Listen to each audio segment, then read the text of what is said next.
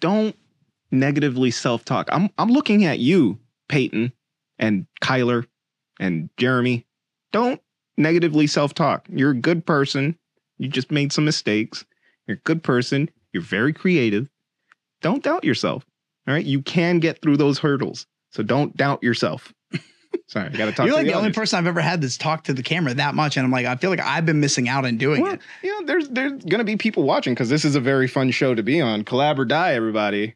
Collab or die. Subscribe, like the video, and make sure that you subscribe to the Instagram, to the YouTube channel, to the Facebook. Do people still use Facebook? People still use Facebook. And make sure that you engage with the content because there's a lot of good information here that you should really take into account.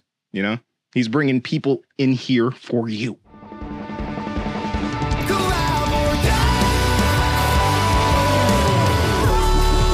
We're always collaborating at all times with the universe. In this area, it's really easy to get stifled by the lack of supportive creative network around. And it's not like there aren't creative people here.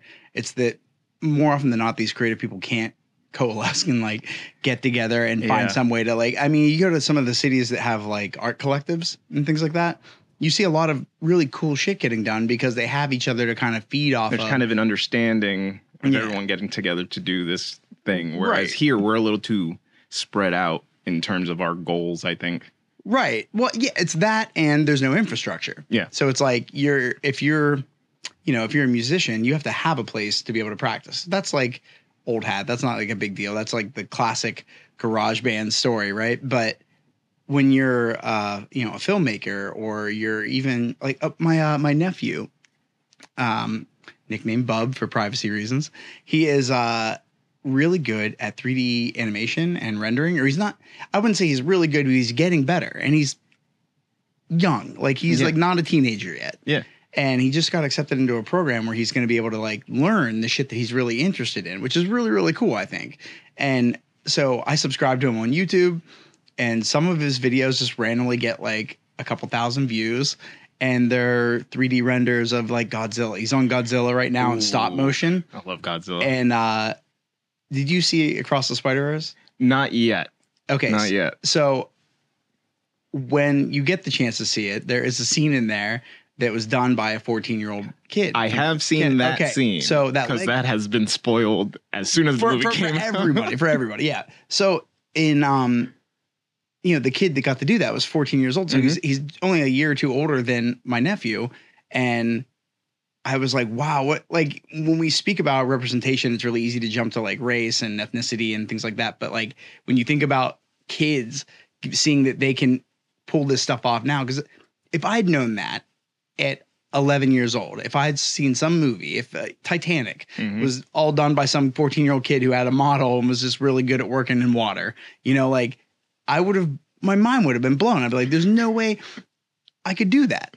And my older brother, Brandon, kind of did this to me already with music. Like he was, I remember getting his first CD in the mail. I asked him to send me one.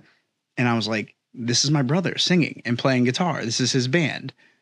And it's not on the radio, but I'm still listening to it on the car stereo. So like that, it shouldn't have blown my mind. Obviously there's small scale like bands and there's like artists all around, but I'd never known any of them that recorded. So like my brother was the first like younger DIY person who recorded a record that sounded good. Like to be clear, I had live show demos from friends that were just one mic in a room. Similar story with my brother. He wanted to be a rapper. And then I guess that's how I got into like creativity stuff. Cause he would always ask me, does this sentence make sense? I was the smart one in the family. I was the Poindexter. So anytime they would do something creative, they'd be like, Pablo, does this make sense at all? Is that even a word? I'm like, yes, the word synonymous. Yes, that's a word. Yeah, that is a word. Yeah, and this is how you spell it, actually. Yeah, I had some weird affinity for spelling whenever I was a kid. I was really, really good at it. I remember my first grade teacher, Mrs. Martin, she would give you a scratch and sniff sticker on your spelling test if you got all 10 of them right. And I was addicted to scratch and sniff stickers. You got to get the strawberry, man. Yeah, you got yeah, there was a handful of them that were interesting. Man, we were basically just breathing chemicals. But the reward system in my brain being activated by learning how to spell things, like I didn't like for a little while I needed to be told. And then after that, the fascination was already there. So as a kid, I was like, okay, I want to learn this word. and like the I's before E's and all that stuff, like that never bothered me because I was like, I'm just going to memorize what these words are. And then that has served me so well in my entire life. And it started in first grade. So like, there's something to be said for this representation of youth in major motion picture films, and not just on the acting scale, but in the general production talent side of things. Yeah, it's absolutely insane. And it's funny that you bring up your nephew, because my nephew is the exact same way. He's 7 years old and making stop motion movies with clay and like his little toys. I buy him like those art sketch model right. toys. Yeah. The wireframe ones. He'll rip it off the wireframe so that he can manipulate it how he wants. Yeah. I brought him up here for Arts Fest last year. Okay. And on the ride up, it was like a 2-hour ride. He's sitting directly behind me, and all I see is just his little head come around my shoulder, and he's like, Uncle Pablo, who's your favorite director? And I'm like, okay, that's a weird question for a 7-year-old to ask, but you know what? I'll play along. I don't know. Christopher Nolan, maybe. Right. And he straight up looks at me and says, you're wrong. It's David Fincher. And I'm like, why are you watching his movies? Yes. And how is he your favorite? Let's be honest. Right? What are you understanding from these movies? He's like, I just like the shots. And I'm like, okay, so you can understand composition. That's pretty cool. And then he likes the terminology, right? He heard somebody say it and he was like, oh yeah, that's possibly question. This is how I wonder how other people are going to answer this question. I just had an issue with him taking a shot at Christopher Nolan for no reason. He's like, well, you're wrong. Yeah, and then Oppenheimer comes out in 2 days from the time of filming this, right? Are you doing Barbenheimer or Oppenharby?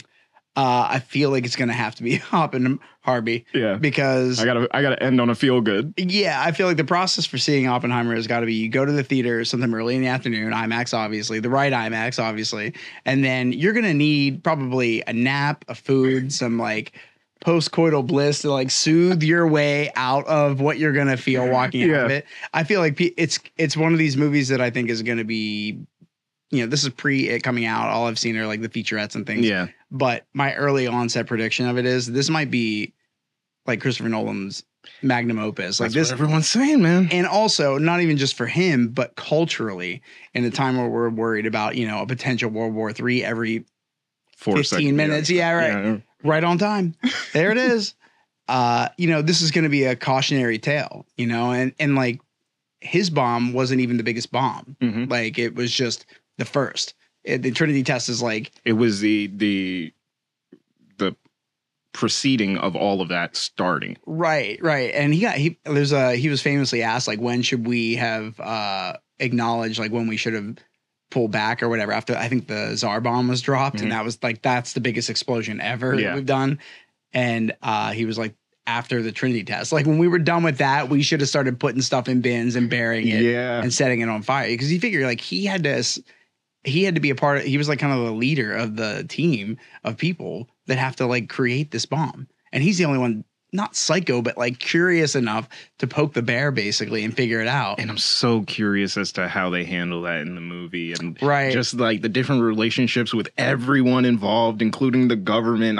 I really want to see how that plays out through a, you know, scripted narrative. Cause even Robert Downey Jr. is like, putting out posts. Oh, this is the best thing I've ever been in my entire life. That's what I'm saying. And I feel like a lot of those actors feel like that. And that can't be for nothing. Obviously, it's a star-studded cast.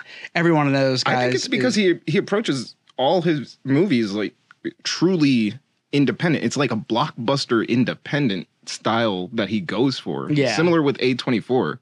Yep. They go all hog and he is just able to bring that blockbuster feel to it that I think Michael Bay has like capitalized on during you know, the 2010s. Right. He all had the Transformer movies. Blockbuster for the summer. Now Christopher Nolan's like blockbuster for the summer, but maybe think a little. Yeah. Maybe it's a decade. Yeah. Maybe. Yeah. I feel like I watched an interview where he was sort of talking about the process of like how why he landed on this and how he started landing on actors and like he didn't write with the intent to have anybody. He wasn't writing for a character. Like he wasn't writing somebody. Like he wasn't writing Cillian Murphy to be the lead. Right. You know, he was just writing the character as like true to life as he could kind of figure out a way to mash that narrative in, to then also ending on this like epic explosion. And the thing is like it's one of those things where we all know it's coming. Yeah. And you've seen the clips in the movies, and those already look super impressive. So it's like what we're gonna get in theaters is going to be the rest of what we weren't shown. and it's just I think it's gonna leave a lot of people with their jaws on the floor.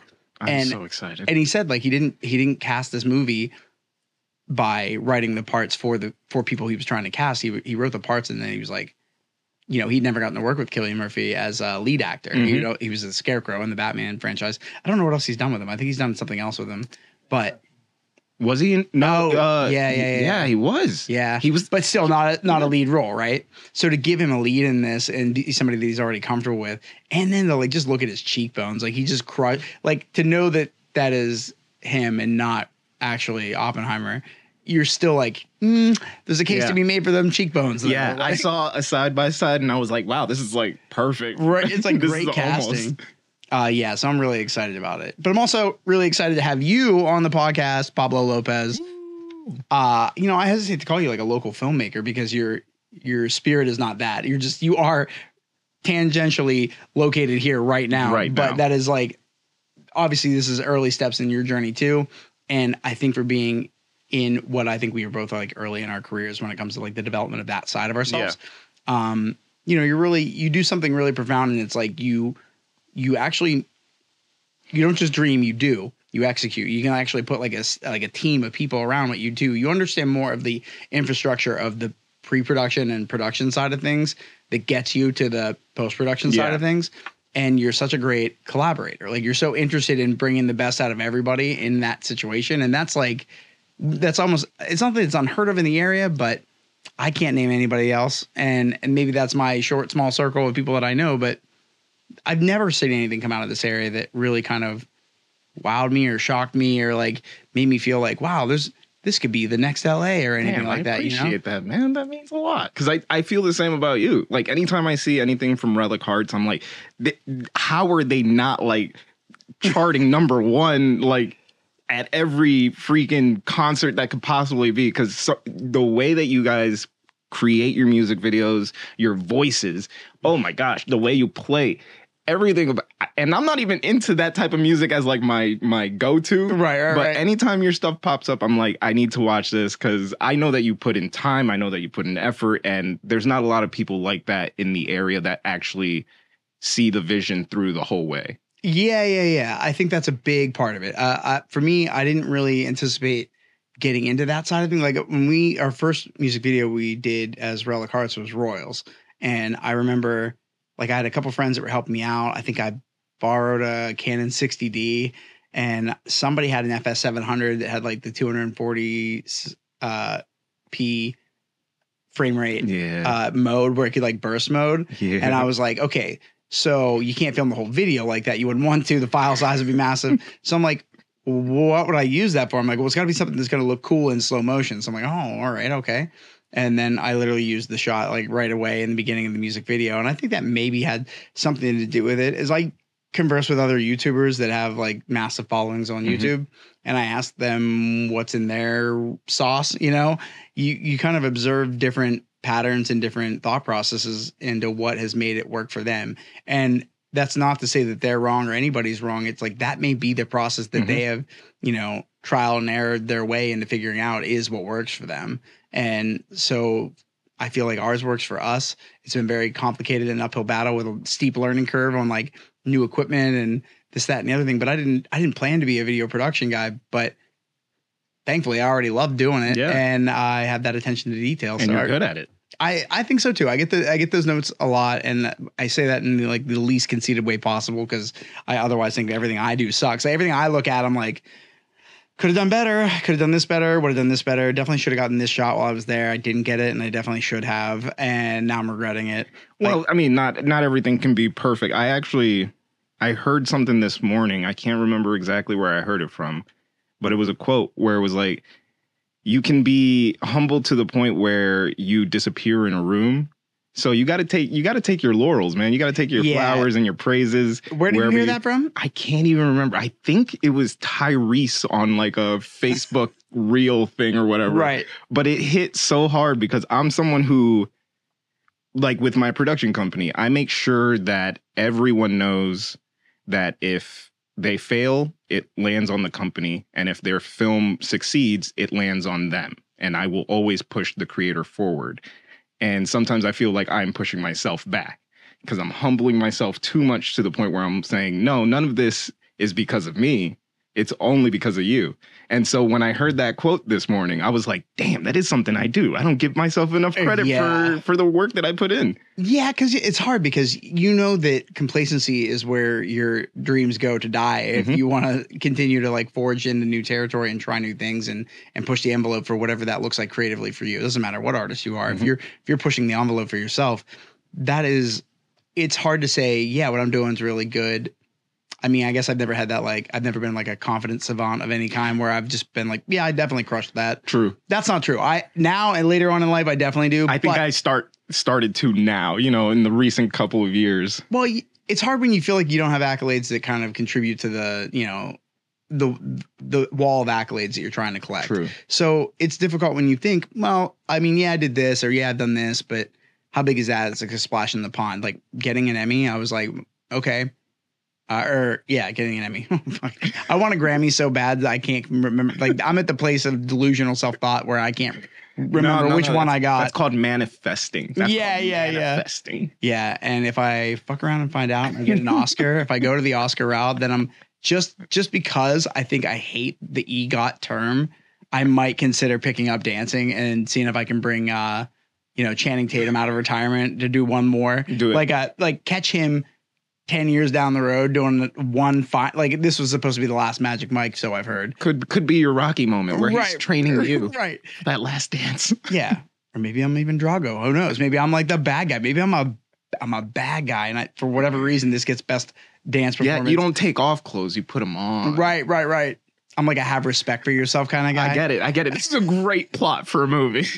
I love doing that with you. We usually just sit down and we'll end up randomly just bantering and coming up with things that could be actually fun to do. Yeah, we put enough time into them. But I think that's my fatal flaw. It's like I can't go like 5 minutes without being like, that would be a great concept for a movie. I need to write that down. If you look at my notes on my phone, I have like pages. Yeah, you just scroll through notes. Yeah, this is a great plot device. This would be a good MacGuffin. Yeah. This is a great character name. Like all throughout the days, I'll be like, that's a broken brick. I would love that shot in a movie. Let me take a picture of it. Right. You said, well, it's hard as a filmmaker to not see everything as an opportunity to capture something. Yeah. I was driving with Carlos. Was it yesterday or the day before? He was like, I keep having this, this short story I want to do. And now I'm having dreams about these shots that I want to get. And we were just driving around. He's like, I just can't get these shots out of my head. And I'm like, yeah, that's the bug right there. Yeah, you got it. Sorry, bro. Yeah. But yeah, that's a really good quote to not, humble yourself to the point of disappearing in a room. And you have to toe that line, right? Because you also don't want to be this like super arrogant guy either. Yeah. Which is why I think I back up most of the time. Right. Is because I do want to collaborate with a swath of people. I believe that there is no right way to be creative. Even the most novice people are inherently just really creative to the point where they want to be creative. That's how I see it. Like if you are telling yourself, I want to be creative in this field, you're creative enough for me to want to help you. Right. Because you are putting it out there into the universe. Yeah. So I don't know if it was the same day you came over, but I had Matty Fresh is going to be the episode that plays right before yours. Ooh. And he came in and he was like, I'm not a musician. I'm like, bro, you just hit 5 million streams on a song you wrote about a, quarterback at Penn State. No, he's not a musician. Like, you're not a musician? Like, what is, like, what? He's a legend. You've made up some qualifiers that you're letting yourself tell yourself mean you are not this thing that you very clearly are. Only musicians have songs that stream millions of times and get called musicians because of it. Like, I love that. That was beautiful. But it's interesting when you think about it. Like, I think the other reason that you kind of are able to kind of toe the line well is that you're helping. You're going out of your way to help. So it's hard to feel like you're being arrogant, but you realize there's a time and a place for where you're kind of like singing your laurels and like praise it out there. I feel like you're humble enough to realize the difference. And that's why it's not, I mean, in the film community, there are some people that it is grating to be near because everything they do is the next big thing. And I don't know what you got going on, but like. And honestly, that's funny because to me, those people don't really bother me as much. It's the people who, I mean, they bother me sometimes. I'm not going to lie about that. But there's another subset of people who, and I feel like I used to be one of these people before I actually started moving my feet, who will sit and talk about what they want to do and then bag on everybody else who is doing it, maybe not to the standard that they themselves they could be doing it and done. failing, but like Right. they found room to talk shit because they're failing instead of like realizing, hey, you're not doing anything. Meanwhile, right they're now. not Like, moving at all and staying stagnant. And it's not because of the hater talk that I don't like them. It's the fact that they would rather waste that time complaining about someone who's actually doing something than doing it themselves. And if you ask me to help you, I'll help you move. Right. I'll make you move. Right. I'll make, because that's the one thing that I always tell anyone that I collaborate with is if you have an idea and you want to see it through and you work with me, it's it going will to get there. done. Right. Like, and you've got the at the track end of the record day, that shows that. It will get done. Maybe it won't be $1 million project like you dreamed up in the first inception of it, Right. but it'll be a really good project that you could be proud of at the end of it that you can use to get that $1 million Yep. project down the line. Yeah, I think it's hard when you think your vision has to be hit the first time, and it's just like an instrument, man. Like every release you do is just you practicing a song. Yeah. You know, so like Figuring out one piece of it. Yeah. Yeah, and that's a really interesting point, actually. It really is what it is. Like everything you do, we look at everything like it's going to be this like thing we're going to put out and we're like, I did it. But that's never the feeling. The feeling is like you're on to the next. So I guess in my perspective, I've started to look at it as though you need to just kind of get through it because you're going to find things that are weaknesses and you'll look back and I don't know anybody that looks back on any of their projects and says, yep, that was perfect as is. Like everybody's got the ability to continue to edit or mix or change or alter this thing over time if you have time to sit there and look at it. The one quote is you're never done with your film. Yeah. Right? Yeah. You just have to find a way to make peace with it and drop the damn thing off so you can move on to the next thing. And what's funny is you kind of feel empathy for the people that talk shit and don't get started because it's scary to start because you have to eat crow. You have to know it's going to suck. You have to know it's not going to be exactly what you wanted it to be. And you got to do it with a smile on your face sometimes. Yeah. You know, got to eat shit and because grin. you have a team, you know, you want to remind them that it was for something. Yeah. You don't want to put that face. It's not as good as I thought, so I'm not going to release it. Right. We've looked at it like the learning potential of every project that you take on is somehow, you know, if it's not what you wanted it to be, that only getting learning potential out of it kind of is like a disservice to the project you did. But the reality is like, you just have to like all of it. You don't know everything yet. You don't know all of these hurdles you're going to run into in your first film. You have to go through that process. Trial by fire and trial and error are probably the two best methods for being able to figure out where you want to go and what you want to do to course correct and get to where you're trying to go with your art. Exactly. And the fact that, I mean, experience requires that learning period. You know, that's how you get the experience, by failing. Yeah. Otherwise, you're just going to keep doing the same thing and never actually learning from your mistakes. And you're never going to get hired because no one's going to trust that you know what to do. Right. But you need to fail. And if you have a good team, Dark Mind Productions, we will make sure that you fail gracefully and that you fail and have a good time, because at the end of the day, you are going to fail at something. Right. You know, I try to put out as many projects as I can, and I try to learn one aspect of that film that I can do better for the next film. Okay. So with The Door, I just wanted to do a scene.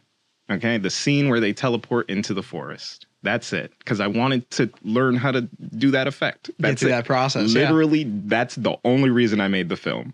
And it is a 18-minute film just because I wanted to do 5 one seconds. scene. Yeah, 5 seconds of the film.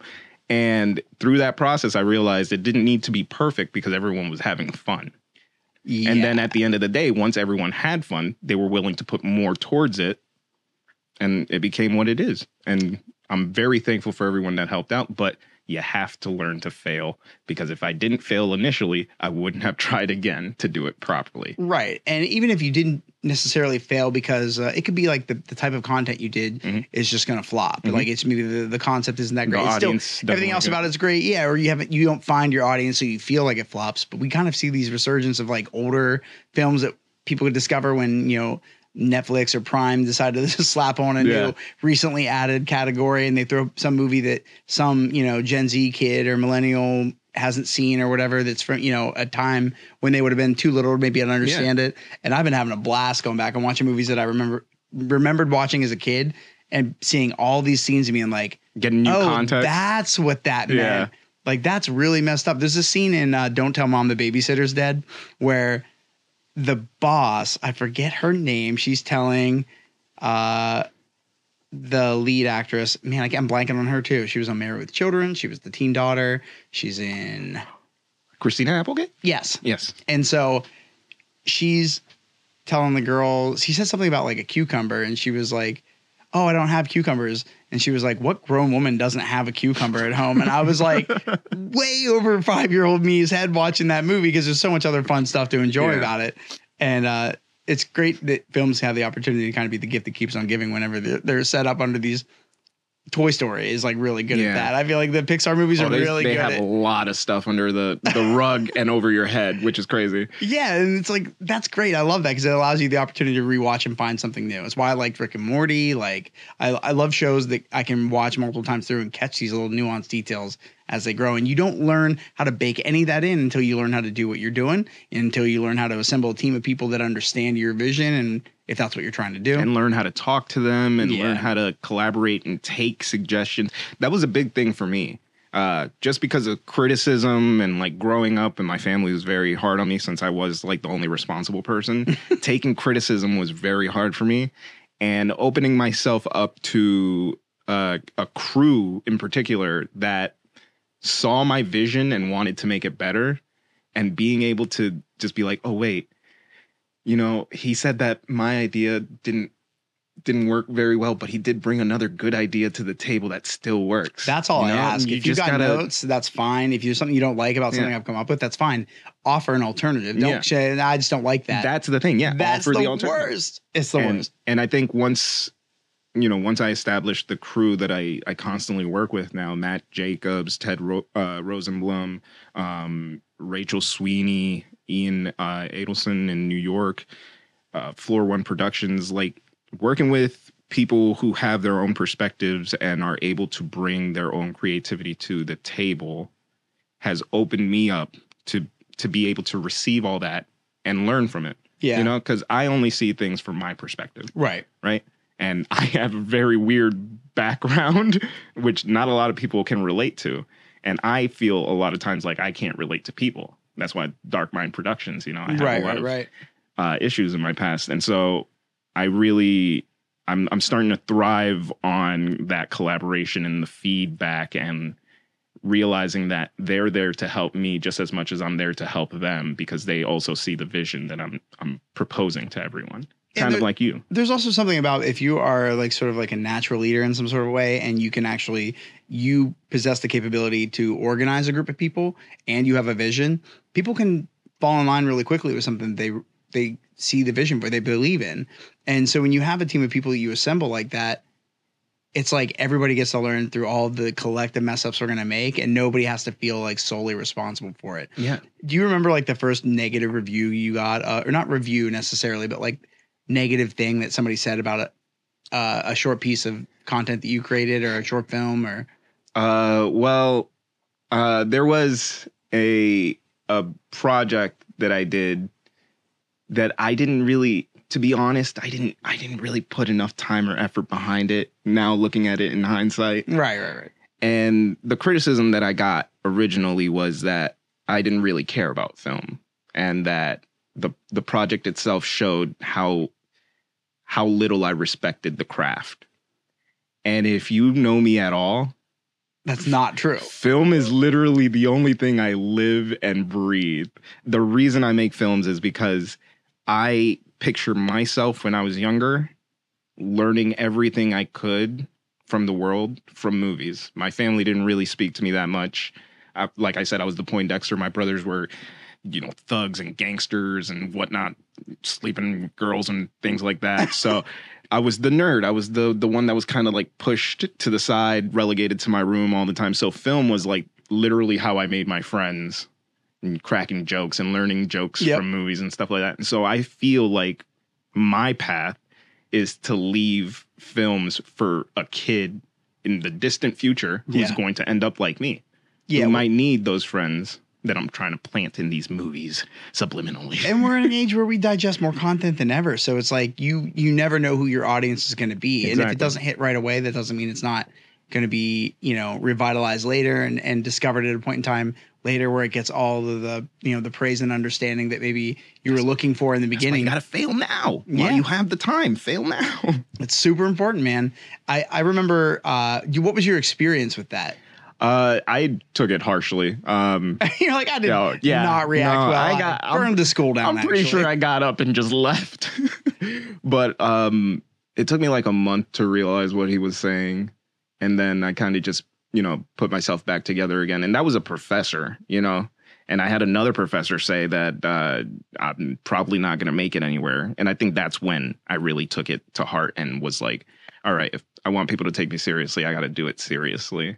And then, there's something to be said for that chip on the shoulder, man. Something to be said about watch me prove you wrong. Right, yeah, for sure. And I mean, I love both of those teachers. Even with them saying that stuff, they helped me out. Was it an assignment you just didn't really want to do? Was it like not interesting or engaging? Did you have to come up with something you just didn't like? I think I learned at that point that I was spreading myself a little too thin. Okay. In the film department at Penn State, I was at the year that I was there, I was producing about 7 to 9 projects all at once, mostly because nobody else had producers to help produce it. And most of the people wanted to be directors. Like everybody wants to be a director. Yeah. So I just took it upon myself to help because that's what I do. And that's a fatal flaw of mine is I just help. So I think my vice is helping people. Spreading myself too thin led to the assignments being not the strongest. And then my personal assignments being very weak. And so, I kind of just had to grin and bear it. I left. And then I kind of just had to be real with myself and admit that if all the teachers are saying the same thing, then it's probably me who needs to change something in my routine. And I just took it a little bit more seriously. And now I meet people like you and I get to do cool projects. And I'm trying to take it, 1 to 2 projects at a time. Oh, right. Yeah. Slow and steady wins the race. That's for sure. Yeah, my grandma said that before she died in a fire. Yes, I don't know if it always translates. Man, I remember the first, I was super neurotic and scared and nervous about releasing like my first, when we kind of stopped doing the band that we did on Vans Warped Tour. We were kind of in this like limbo where it was like, okay, we're going to regroup and do some new music. And I kind of we're going to rebrand ourselves. We're going to do a lot of work to kind of figure out what direction we want to go, because I feel like what we were doing was getting us certain things, but it wasn't setting us up for success long-term. Like it was like short-term gains, nothing long-term building. And it was just a byproduct of, there were a bunch of things that were a byproduct of, but when we switched over and we decided to like start, I was like, all right, I don't want to do this anymore. I want to do this. If ye want to come with me, please, by all means, come with me. I would love to keep working with you guys. There's nothing against you guys or anything like that. I just need to shift it from, I want to get away from this brand that we've been attached to for like the last 8 years that has like done very little to serve us. I want to kind of, see what we can do if we can try a new method and see what success we see in that endeavor. And so by the time we got to, 2.5 years in, and we're, when we launched so we started in like 2013. We were doing our first full length in the summer of 2015, and we didn't release it for a full year. And I was so nervous what the reviews were going to be and how people were going to digest it. I was really proud of the work, but you never know what somebody's going to say. Yeah. And it's not like ultimately I really cared, clearly, because the first, I don't even remember when it happened after the record came out, but somebody with like no subscribers on YouTube or no following of any kind, like a terrible like dog shit green screen hanging behind him that he's not even utilizing. So it's just like it's just like a cloth of green screen that's kind of hanging out. It's like there's no production value to this YouTube channel that he started to review music, and he didn't even do a lot of music reviews. We were like one of a handful. So I was like, what is the focus here? Like why did you just pick us? And he goes through it and listens to the record, and he kind of gives a play-by-play of each song and what he thinks of it. And he's just saying the most like, yeah, I mean, it's all right. kind of generic. And he's just like, these are things that are connected to like memories and moments and interactions that I've had with people and the culmination of the efforts and, you know, blood, sweat, and tears of several other individuals that were a part of this project. And we hired our buddy Jesse Lawson used to be in a band called Sleeping with Sirens. And after he left the band, I was like, hey, like, I loved a lot of the songs that I know you were the writer on for Sleeping with Sirens. Would you want to come and do some co-writes and kind of co-produce this record with us? And he was like, absolutely. So he came down and it was just a really ambitious effort. And to hear this guy just be like, it's nothing I haven't heard before. You know, like, it's not very catchy or like, and so he had like a few random, like, you know, you get a compliment sandwich. Yeah. This is like an insult sandwich. Oh, God. So it was like, shit on me, shit on me, shit on me. And then the burger will be that, you know, the guy's voice sounds pretty good. And then it's like, shit on me, shit on me, shit on me. Put the button on the bottom and you're good. And it was the best thing that could have ever happened to me because I finally got to get over the hurdle of having somebody say all of this shit. And then I realized, I'm like, you know what? It wouldn't matter if this dude was in charge of millions of dollars and could change my life like that if he didn't like it. There's going to be people that have that capability that if they find it and they don't like what you're doing, be that tattoos, film, you know, music, anything, they're just not going to bite. And that's their prerogative, their taste, their, you know, curiosities, their interests, their values, whatever it is that ties into whether or not they do or don't digest your work has nothing to do with you. And so it kind of shifted my perspective into this, like, okay, I'm going to have all these thoughts and ideas that I'm going to compile into this big project, whatever it is. Maybe it's a song, maybe it's a music video, maybe it's a documentary, whatever. But then whenever I release it, I'm like, okay, I'm at peace. I'm done. Like, I got to do the work to promote it and stuff like that. And that's easier at that point because you've got everything done. You're just pulling assets from like videos that you've already done. But when you're sitting with it and you're like, oh, how's it going to go over? I don't know. Just get it out. If you just release it, you never know. I had people that message me about lyrics and stuff that they're like, what did you mean by this? And I'm like happy to explain it to them. I'm like, how did you think I meant it? And I love finding out what they took from what I was saying and the wording that I used. And that's pretty cool. I'm pretty deliberate with my word choice. Like I try to like branch out into like word families and I love like idioms and all kinds of like, you know, adages and things like that just kind of stick in your brain as like a thing you've heard 100 times and you don't know where. So, and I try to be clever with my like rhyme schemes and just like wordplay and all of it. So to have somebody take it one way and know that I meant it another way is like a blessing because you're like, oh, cool. It meant that what it meant to me. And now it gets to mean something new to you. And I didn't have to go through this whole process of doing something else for it to mean that to you. If I were trying to capture them as like, you know, a potential fan or not, you know, an audience member. And it just kind of goes to show that you just can't, there's so much you do have control of when you're creating it. But the second you are done and you release it, you have succeeded. That is the success. The success is you finished the project and released the project. It doesn't have to be anything else. We kind of like try to attach, you know, not necessarily monetary success, but like rave reviews or like, you know, wide, well-received, you know, commentary on it. And you just don't have any control over that. So it's like, why bother?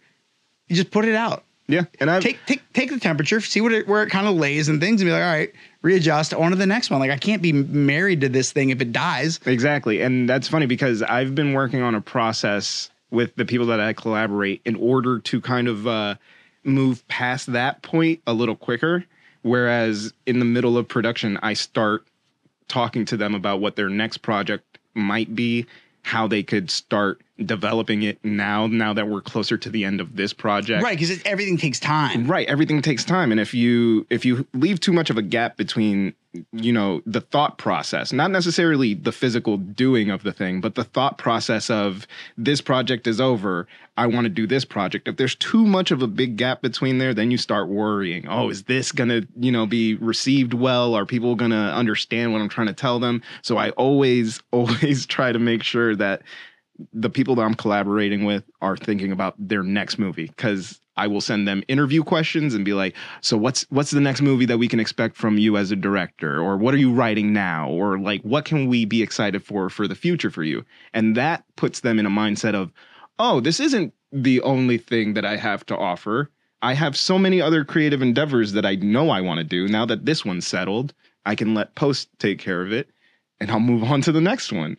And then from there, Dark Mind takes care of marketing, and everyone's happy. Everyone's moving forward. We're doing things, and we're not wasting creative time. Yeah, it's a great litmus test for being able to see whether or not somebody is truly a part of this creative process, whether or not they've sort of like been indoctrinated by it so that it's like a part of every fiber of their being. Yeah.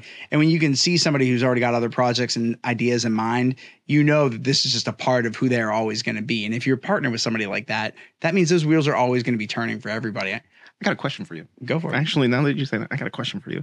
Are you someone who will have an idea, an incredible idea that you just have to work on it now? And as you're working on it, another one comes along and you stop this one to make sure that this one is started and then come back to this one when you have more to fill. Yes. Okay. Yeah. So I am in this perpetual state of having so many stokes and so many different fires because Same. I believe you can't pull them out at will whenever you want to. Exactly. Sometimes things need to marinate. Sometimes it's an idea. Sometimes people need to sit on this concept before they decide they want to be a part of the team or not. Sometimes this is like, I got to wait for a few things to come in before I can do these things, but I can have, this interesting cacophony of like weird, constant revolving doors and cycling through ideas and stuff. And somehow it seems like it makes sense in my head. I love it. It's my favorite way of working. And I get stuff done. So like, I can't complain about it. Would I love there to be more organization to it? Sure. But without having that part-time assistant who can like literally run my books and check my schedule and make sure I'm like having a lot of time to work on all of these things specifically when I need to. And I also don't think that I can operate that way. I'm very much so like I need to be in tune with the creative muse that I have in my life. Feel the energy, feel the music of the world telling you how to move that creative energy. Yeah. And I constantly jump from like one project to the next. Poor Carlos, man. He wanted an internship and I just gave him, I gave him basically a short trip to the slaughterhouse. Cause like we have a project we have to film tomorrow. We were filming stuff this past week. I had to knock out a video on Monday so that it was ready for this event that took place today. Like there's always this nonstop things going on. And, you know, I've got some like this one that we're doing tomorrow isn't a paying gig. It's an exercise. And truthfully, I could almost believe that Carlos and I are like way past the point of wanting to do it because we've got a bunch of other shit on our plates. But it's like, you know what? This is a good creative exercise to see just that, catalytically inclined. Let's just get through the process and see what happens. We're going to hit snags. We don't have everything fine tuned and planned out. This is going to be a run and gun situation, but it's also not a paid gig. So I'm not going to be married to how I feel about the way it turns out creatively at the end of it. I just got to it's a exercise. It's literally like, a mental health exercise. I totally understand because I do exercises a lot, especially when I don't have a client and I know that my team is like yearning to do something. Yeah. So I'll write a script and I'll be like, this weekend we'll have 24 hours. Let's see what we can do. Let's see how we can do this and how we can approach this. This is where we failed in our last couple projects. Let's pick one aspect and then focus on that for this exercise. That's drilling. That's exactly what that is. And if it pans out, awesome. We have a short film to throw into festivals. If it doesn't, we have some clips. We can turn them into like real material, or you can use them for your portfolios. But at the end of the day, this is just an exercise, no pressure. But let's do the best that we can. Yeah, and if you succeed, you've mitigated the problem that you were suffering from before and shown that you know how to fix it. And that may not apply in every situation moving forward, but now that you know there definitely is a way we can fix this, you enough of those, you do that 5 or 6 more times, you're going to be like, oh, okay, there is a way to kind of, get around this thing that was kind of causing us issues on this first project back there. Yeah.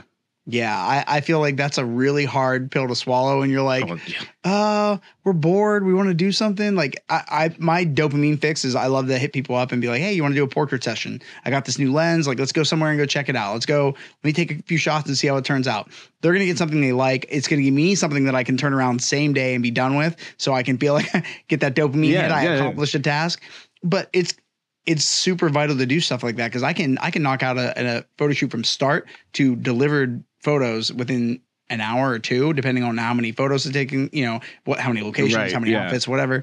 But that, that ambition of being in a position where you're interested in trying something just for the sake of trying it and seeing if you can fine tune areas, troubleshooting areas, problem areas that you have within your production.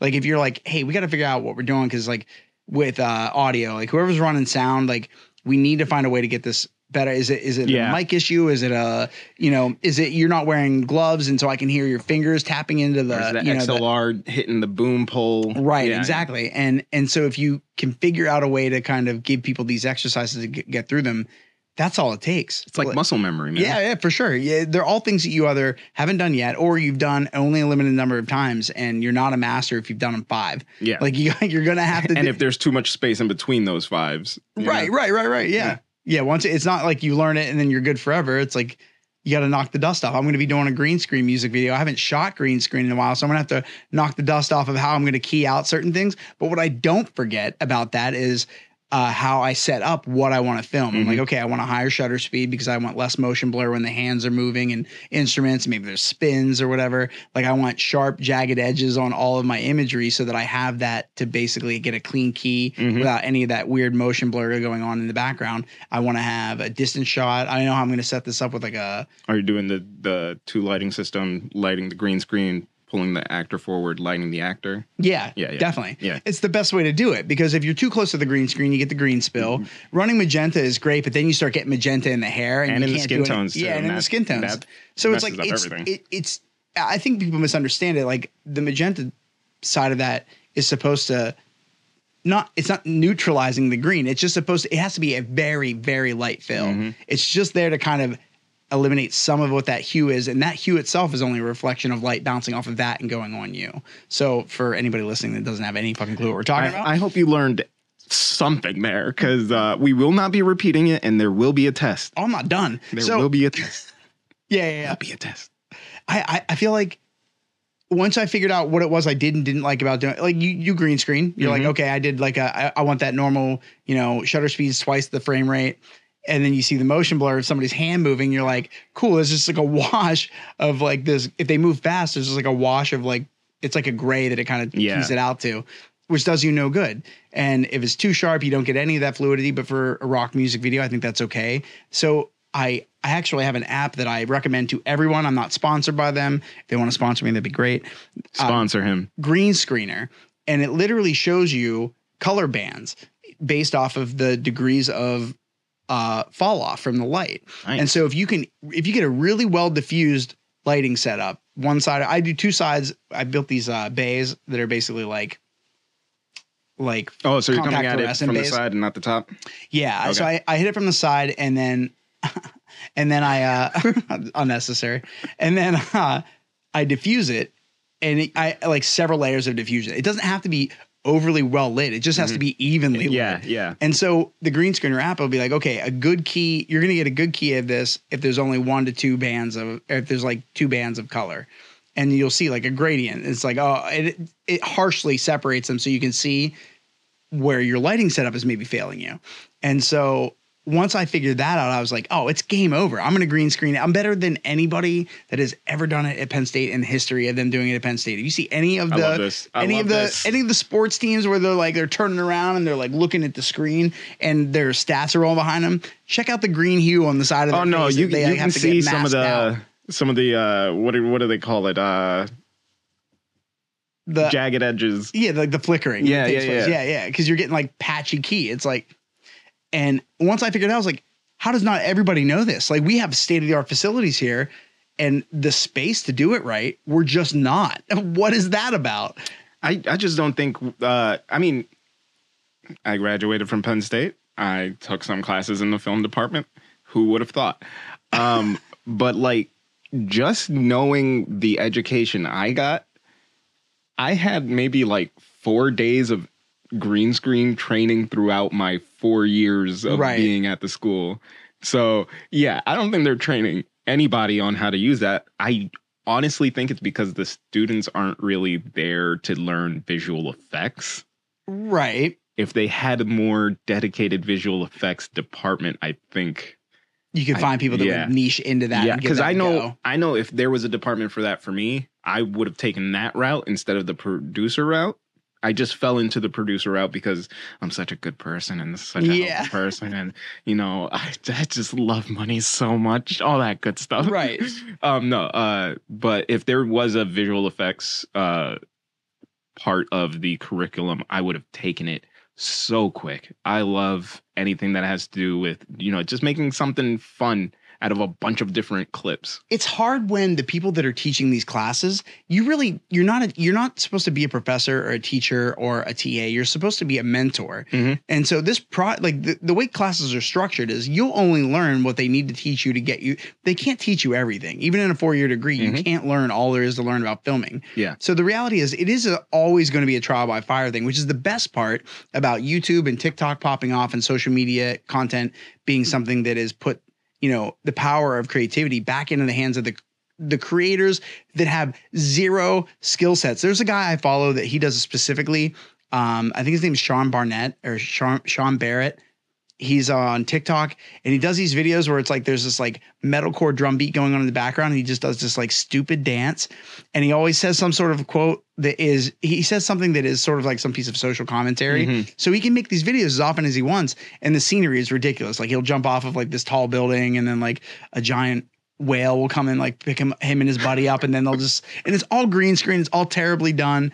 It's like, but this aesthetic that he has hit, I know a bunch of my friends are so. I should have him on the podcast. If I can get him on, no, definitely. Hands down. If he comes on, I want to be part of that because that sounds amazing. And then I had a friend who does tattoos, Courtney Raimondi, at New York, and she moved to LA. I think it's LA, and then she started doing tattoos out there. And then I like followed her on TikTok because I follow my friends on TikTok, and then I followed him. I found him randomly. He was just popping up on my For You page, and I was like, this dude's hilarious. He did like a whole bit with like the Insane Clown Posse and how he's a juggalo. That's hilarious. And it is so, it's like borderline cringy, but some of it is just straight out. Like he's had me howling some nights. And randomly I saw Two Worlds Collide where she ended up in a TikTok with one of her friends and him and one of his friends. And I was like, oh my God, these people are meeting each other. And these are wildly creative, genuinely talented people that are, you know, getting together and finding some sort of way to coalesce and create art together. And they were not, she's like a brilliant tattoo artist, really bold, does a lot of like anime stuff and she's awesome. Like her work is really amazing. And then his is like this niche commentary TikTok style, but it's all done on green screen. So it's all done in post. It's got like it's not like he has some production experience. Yeah, definitely. And so you really appreciate that he chose that aesthetic. And I'm going to have to show you something from him when we get out of here. So I'll remember. Trust me. I'm starting to love the high ambition, low quality style of content creating. I don't know if you've noticed that through like social media, where someone has an idea that's way too big for their pockets, but they'll actualize it with like the silliest budget kind of friendly experience. I know that they did like a cardboard Avengers type of motif one time, and I thought that was really interesting because instead of saying I can't do this, I don't have the money for it, they were like, no, we can do it, it's just gonna be janky. Right. And they embraced that jankiness, and I love that. That's amazing. Sometimes the necessity is the mother of invention when it comes to stuff like that, and sometimes it's not even that draws somebody to that niche. Is that they're like, I just like that this looks so terrible, but it's done in such a way. And I find a lot of people, I can value so many different people's art through lenses that I would never enjoy creating art that way, but I can enjoy it. And sometimes you get that like can enjoy visually seeing it. Yeah. And you kind of sometimes factor in like, oh, I'd love to do a video like that. And then you're like, oh, I'm actually not passionate about doing videos like that. I just enjoyed seeing that video, and I somehow got my wires crossed into thinking that I would want to jump down this rabbit hole of doing this. But this green screen thing is going to probably flip things. I just saw a TikTok that popped up the other day. This is the all TikTok hour. This band, This Wildlife, did a music video. They did a cover of Blink-182's I Miss You, and they built this diorama style house and shot themselves in a green screen and placed themselves in this place to basically recreate the original set from that music video. And it's all but seamless. Like they did it really, really well. And with, I think one of the gels that they used for one of the hair lights was an iPhone cover with like a gel covering it. It was like an iPhone flash smart. with like the gel covering it, shining in through the side like back window to cast a blue hue on the chandelier that was at the top of the diorama. I guess that would be a good like sun source in comparison to the small model, right? And it's got to be moody, right? Yeah, So, yeah. like you just it's that's like really great thinking. Instead of having some 1,000-watt Fresnel you had to rent and spend some absurd price on, they just did minis and green screened it. So I already do have an affinity for green screen. I love it when it's done really well. I hate it when it's done terrible. Any local commercial, car dealer, they're the worst. It literally makes me want to claw my fucking eyes out because I'm like, this is just somebody who probably promised somebody they could do this video. I know audibly, like just visually, that somebody got ripped off here because they were told that they could do a green screen music video and that it would be just like you're right there at the car dealership. Right. And instead they get this terrible piece of work and they probably paid several $1,000s for it. Or someone half-assed the job just to get the payday. Right. Yeah. Right. Like, I'm going to do this stupid commercial for this pizza shop. I'm done. They're going to pay me whether they like it or not. Right. I told them 4 days of work. It's 5. I'm done. Yeah. I mean, there is something to be said also for managing your budget. Right? Yeah, Like as a producer, you pay close attention to what it's going to take to see a project across the finish line. And you know that budget has a hard dollar amount, and anything else is beyond that is like either eating into your marketing budget or, you start to see where it becomes important. So there is something to be said for saying like, hey, we got to get this accomplished in this in X realm amount of of things. time. But I say staff accordingly then. Do I need a team of people to go do most of the videos that I do? No. Would it be easier? Yes. But then I got to rely on them to be at the same caliber I am with these other areas that I feel comfortable just doing it on my own. It's chaotic, but the money all goes to me. And I don't even want all the money for me if I'm getting genuine help on the project. But if I'm not getting project help that feels like commensurate to the amount that I am also, putting into this project, it's really hard for me to find something to, everybody's got a different eye. What you decide to shoot at the same location as me, it's going to be totally different. And that's a great thing. That's nothing to be balking at, but it does lend itself to the argument that, you need to be surrounded by a team of people that share the same vision or at least rowing in the same direction as you. Yeah. And I feel like like I said, I've started finding those people for my own side of the corner of film. I kind of want to be like, there's a lot of film productions that are literally made by friends. Like Adam Sandler and his entire crew, he will make a movie and then take everyone on vacation, essentially, right? Seth Rogen and his whole entire Will Ferrell, the people from SNL, SNL, literally they make movies with their friends because if it fails, then they failed with their friends and they had a good time doing it. But if it succeeds, they all succeed, and that's kind of what I've been trying to do with Dark Mind. That's why I'm trying to get everyone on the same page, essentially. That's kind of the way that I want to just keep approaching stuff. So walk me through, I haven't really gotten a chance to ask you about it in a way where you can kind of put it in the context for people to check it out. But like, tell me about Dark Mind, like where it came from, what the sort of ambition was going into it versus where you find yourself now. Obviously there's been development just since I've met you. So like to think of where you were doing Dark Mind since before I had met you. So it's not like that started after. Yeah. So that was a part of you when I met in you. different ways, in different phases, I guess. Dark Mind Productions is my film production company, obviously. I named it Dark Mind Productions because I have PTSD and borderline personality disorder. Okay. And I've been homeless. I've tried to unalive myself. I was in a car accident that did put me out of commission for a couple minutes and they had to resuscitate me. And because of all of those things, you don't have a good perspective on life for a while. And it wasn't until I was 25, 27 that I started trying to take my mental health into consideration.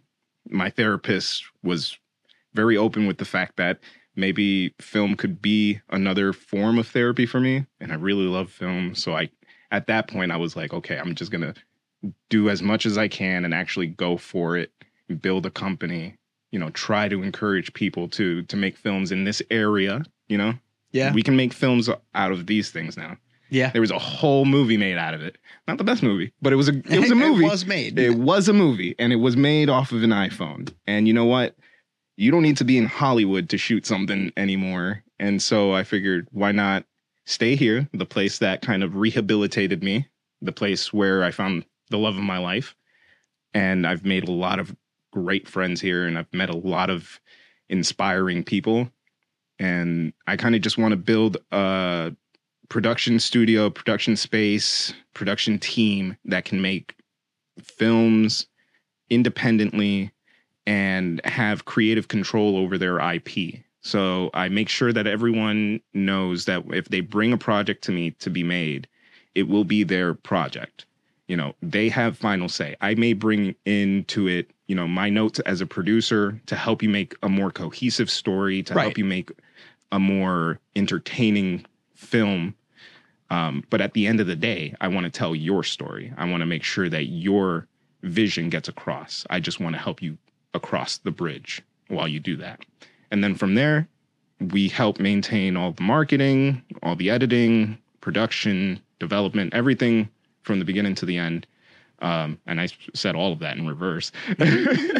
But my main goal is to create the foundation in this area for filmmaking, working with the Tourism Bureau to create a path for the Film Commission in Pennsylvania to recognize this area a little bit more. Right. Build a film production studio in Happy Valley. Yeah. That's my main goal as of right now. I don't think it will, you know, remain that through my development as a filmmaker. I don't want Dark Mind Productions to be the end all be all, but I do want it to be the start of what we could accomplish in this area. Right. And yeah, that's basically my mission. I'm a producer first, writer, director, actor sometimes, you know. I try to remind people that are doing this that it is their passion. They should have fun while they do it. Yeah. As much as you want to, you know, be hard-headed and be hard on yourself. Have fun while you do it, because at the end of the day, these are memories that you're going to get once for this project. Yep. You know, and then this might be the only time that you work with this DP. Learn as much as you can. Right. You know, this might be the only time that you get to sit down and rehearse with an actor. You know, try the best that you can. And at the end of the day, I'm going to have your back, and I'm going to make sure that you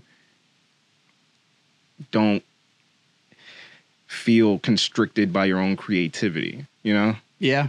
And coming from someone who was homeless and had to do it all on their own, and seeing how I could come out of all of that and build what I've built so far and create teams that I've been working with for a while now, it really puts things in perspective, because now I feel like I can impart that onto the people who feel like they can't do it. Yeah, I mean, that's the first thing that people need to learn, is that you need to fall in love with the process. And by the way, the process sucks a lot of the time. It's not that it sucks. It's just that it's not easy. It's going to, if you really care about it, you've got to diligently show up for it and be, you know, that passion is observable. Hence the first review you got on that project in school, right? Like if you're like not really that into it, it does show in the work on the back end. Yeah. And it's so weird that it's this very tangible, but like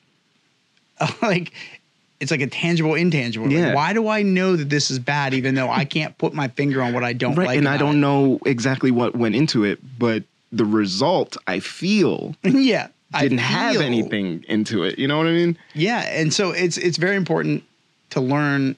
Like, you have to learn early on. You're going to be doing a lot of stuff that is not the vision for what you thought you were going to be doing. Like, I didn't think I was going to get into video through doing music, but I consider myself blessed now that I did, because it's given me a different career path and allowed me to still focus on my music and focus on like art in every aspect that I enjoy doing it. Writing, recording, filming, editing. Like, these are creation aspects of me that all are banging on all cylinders pretty much at all times. Whether or not I'm executing is another story. But to teach that to people early is really important, especially when I think it comes to filmmaking, because it is easy to go to burnout, and it's easy to have a bunch of ideas and then, you know, be so humble that you don't speak them in the room, and then they don't get picked up, and then you never work on your projects, and then you end up working 50, 60 hours a week for somebody else doing their projects, and it pays well, but you never bring up your stuff. And, you know, that fail fast, fail forward thing is really, really important. And this area does really have the potential to be sort of like a Nashville and it's like, you know, or, you know, a little Hollywood kind of place. And it doesn't take that much. Like we've got so many different types of scenery in this area, and it's basically a small city with a very rural feel to it that's only really busy during the semesters when the students are here and on the weekends for football games and, you know, like 8 other weekends throughout the year. You know, we have great events. But yeah, exactly what you're saying. But there are lulls in there too. And in those lulls, there's this like weird kind of like ambient peace that kind of sweeps over the town that, I mean, I very vividly remember the first like Monday after I graduated high school, just going downtown and just walking a lap around downtown State College for no reason. I wasn't like gaining anything, like no epiphany came from this or anything, but I did remember that I was up early and I was like, I don't have school anymore. And I took this like reflective walk, just being like, I don't have school anymore. Yeah. I wasn't going to college. I didn't have any plan at that point. So I just was like, this is it. Now it's life from now on. And I felt so ill prepared to do anything because I was like, oh, I'm supposed to know what college I want to go to. I'm supposed to know what I want to do for the rest of my life. And the reality was I needed to be in so many different other positions to find the thing that I feel like is now finally like my calling. And that feeling doesn't go away sometimes, you know, because even now I'm like, am I doing the right thing? You know, Right. Because now the entertainment industry is like all in upheaval, you know, with the strikes going on, which I support each and every single one of you. You keep striking out there, okay? You strike hard and strike fast. But at the same time, I'm sitting over here like, is this the opportunity that I've been waiting for? Am I supposed to be making like a really strategic move right now? And I start questioning myself. But at the end of the day, I know that this is where I want to construct the new Hollywood that I'm trying to construct. Well, we're going to have to hit that renaissance because with the advent of like blockchain and AI and a bunch of other things, they've got a lot of things working against them. You're not going to be able to just write something and shoehorn it together, especially if you're not going by SAG-AFTRA, you know? So like the strikes touch on so many different things. So I definitely would love to get into that with you. I feel like it's really easy to see these people that make a lot of money for putting this infrastructure together, like, and then the lowest paid employee is making, you know, that is still vital. Yeah. I mean, what is a non-vital job? If you're a job and you work as a part of a production company, everything that everybody's doing there is part of the thing that makes all of it happen. Yeah. Because if one person's not there to do that job, guess what? Somebody else has got to do it. And now their time is pulled from their project to do this thing. And so now there's not this strong attention to detail everywhere. And that shit manifests. Like it just starts to like, it is sort of like a chain reaction. It'll get worse and worse and worse. And we're going to go through the same thing we went through in 2007 when the writer's strike went on. TV is about to suck for the next like 2 or 3 years because they can't get their shit together. And the reality is, I mean, I'm also kind of, this reminds me very much of the pandemic in that all of the people that are in film the Writers Guild has already struck before. And, you know, we got some concessions and it got a little better and blah, blah, blah. And then we ended up right back here again. I feel the same kind of beat happening in the music industry where it's like Spotify. You can have, I posted a TikTok the other day that Snoop Dogg was saying about like, how is it that I can make several million streams and not be making like good money? Like that doesn't make sense to me. And I didn't look at it from that perspective, but from my perspective, I was like, okay, I love Linkin Park. How many times have I spun any one of their CDs or any one of their songs? Give me a number of that. Okay, cool. Now, of the records I bought, how many times could I have streamed to pay them the same amount of money I would have paid for the record? And the record involved distribution, pressing of a CD, marketing, different, a different mix and master has to be done for mastering the CD for because you got to do radio edits and like all of it. Yeah. So if I paid, at one point CDs were $20 a CD or whatever in like the CD stores, kids, if you remember them. Oh my goodness. It's absolutely dating myself. 8 tracks were a thing, kids. just wait until you hear those vinyls. Yeah. Well, then the vinyl makes this huge comeback, right? But so, how many streams is $20 worth? And that number exists now. And we know. And I think it is very impossible for me to have listened to any of the songs that I listened to enough times to pay that artist that amount. So there is a disparity between the amount that we're paying as for a CD versus what we got to stream it, right, and what the artists are seeing. Just because somebody created the platform and infrastructure doesn't make it okay to make the artist basically get fractions of a penny per stream. It's like that does not translate. That is unfair. It's and not that fair should be a thing that's being tossed around, but people are making huge salaries, and I get that. But beyond a certain point, it's just you paying yourself more money at the expense of the people that are doing the thing. Now, in the filming community, you see it's like, you know, Scarlett Johansson, whenever Black Widow came out and they did like the streaming release. They went around the contract. But her whole contract was based off of how it was going to do in theaters. So like that kind of stuff is already been happening, right? And good on her for having the wherewithal to good on her for even just speaking out about it. Right. Like I would have never, ever considered that a possibility. For some reason, that thought had never crossed my mind. And when I found out that they just skirted her box office contract to put it straight to streaming so that they could circumvent that. And I get it. I don't think it was a lack of judgment. I don't think it was like an error in judgment that they were like, oh, well, it's the pandemic and we got to get it out. It's like, look at what Tom Cruise did. He straight up was like, no, we're not going to release this. Like literally 2 years prior, he waits until like basically when things are finally starting opening up to drop it on Memorial Day weekend. And it just smashes the box office. And it was a video worthy of doing that from the way that they took it from the ground up, from inception and creation of that video or that movie to when it hit theaters. But that concept of like, if I'm on a show and it goes straight, it's a movie or whatever, and it goes out and it does whatever in the box office, but my contract is strongly leaned towards the box office, I'm getting most of my money there. But then when it goes to streaming, you're seeing like pennies on the dollar. Yeah. It's like, yo, this does not translate. Somebody's making the residuals. Yeah, you seen those? Oh my gosh, 38 cents for like $3.99 for it was Reservoir Dogs or something like that. Yeah, Reservation Dogs or something. Reservation Dogs. Yeah. Which is a great. Have you seen? It's a fantastic show. Season 2 is coming out. I heard. I saw a preview. The guy, the Native American on the horse. I died. Like that character. That was a pretty good impression. That is easily one of.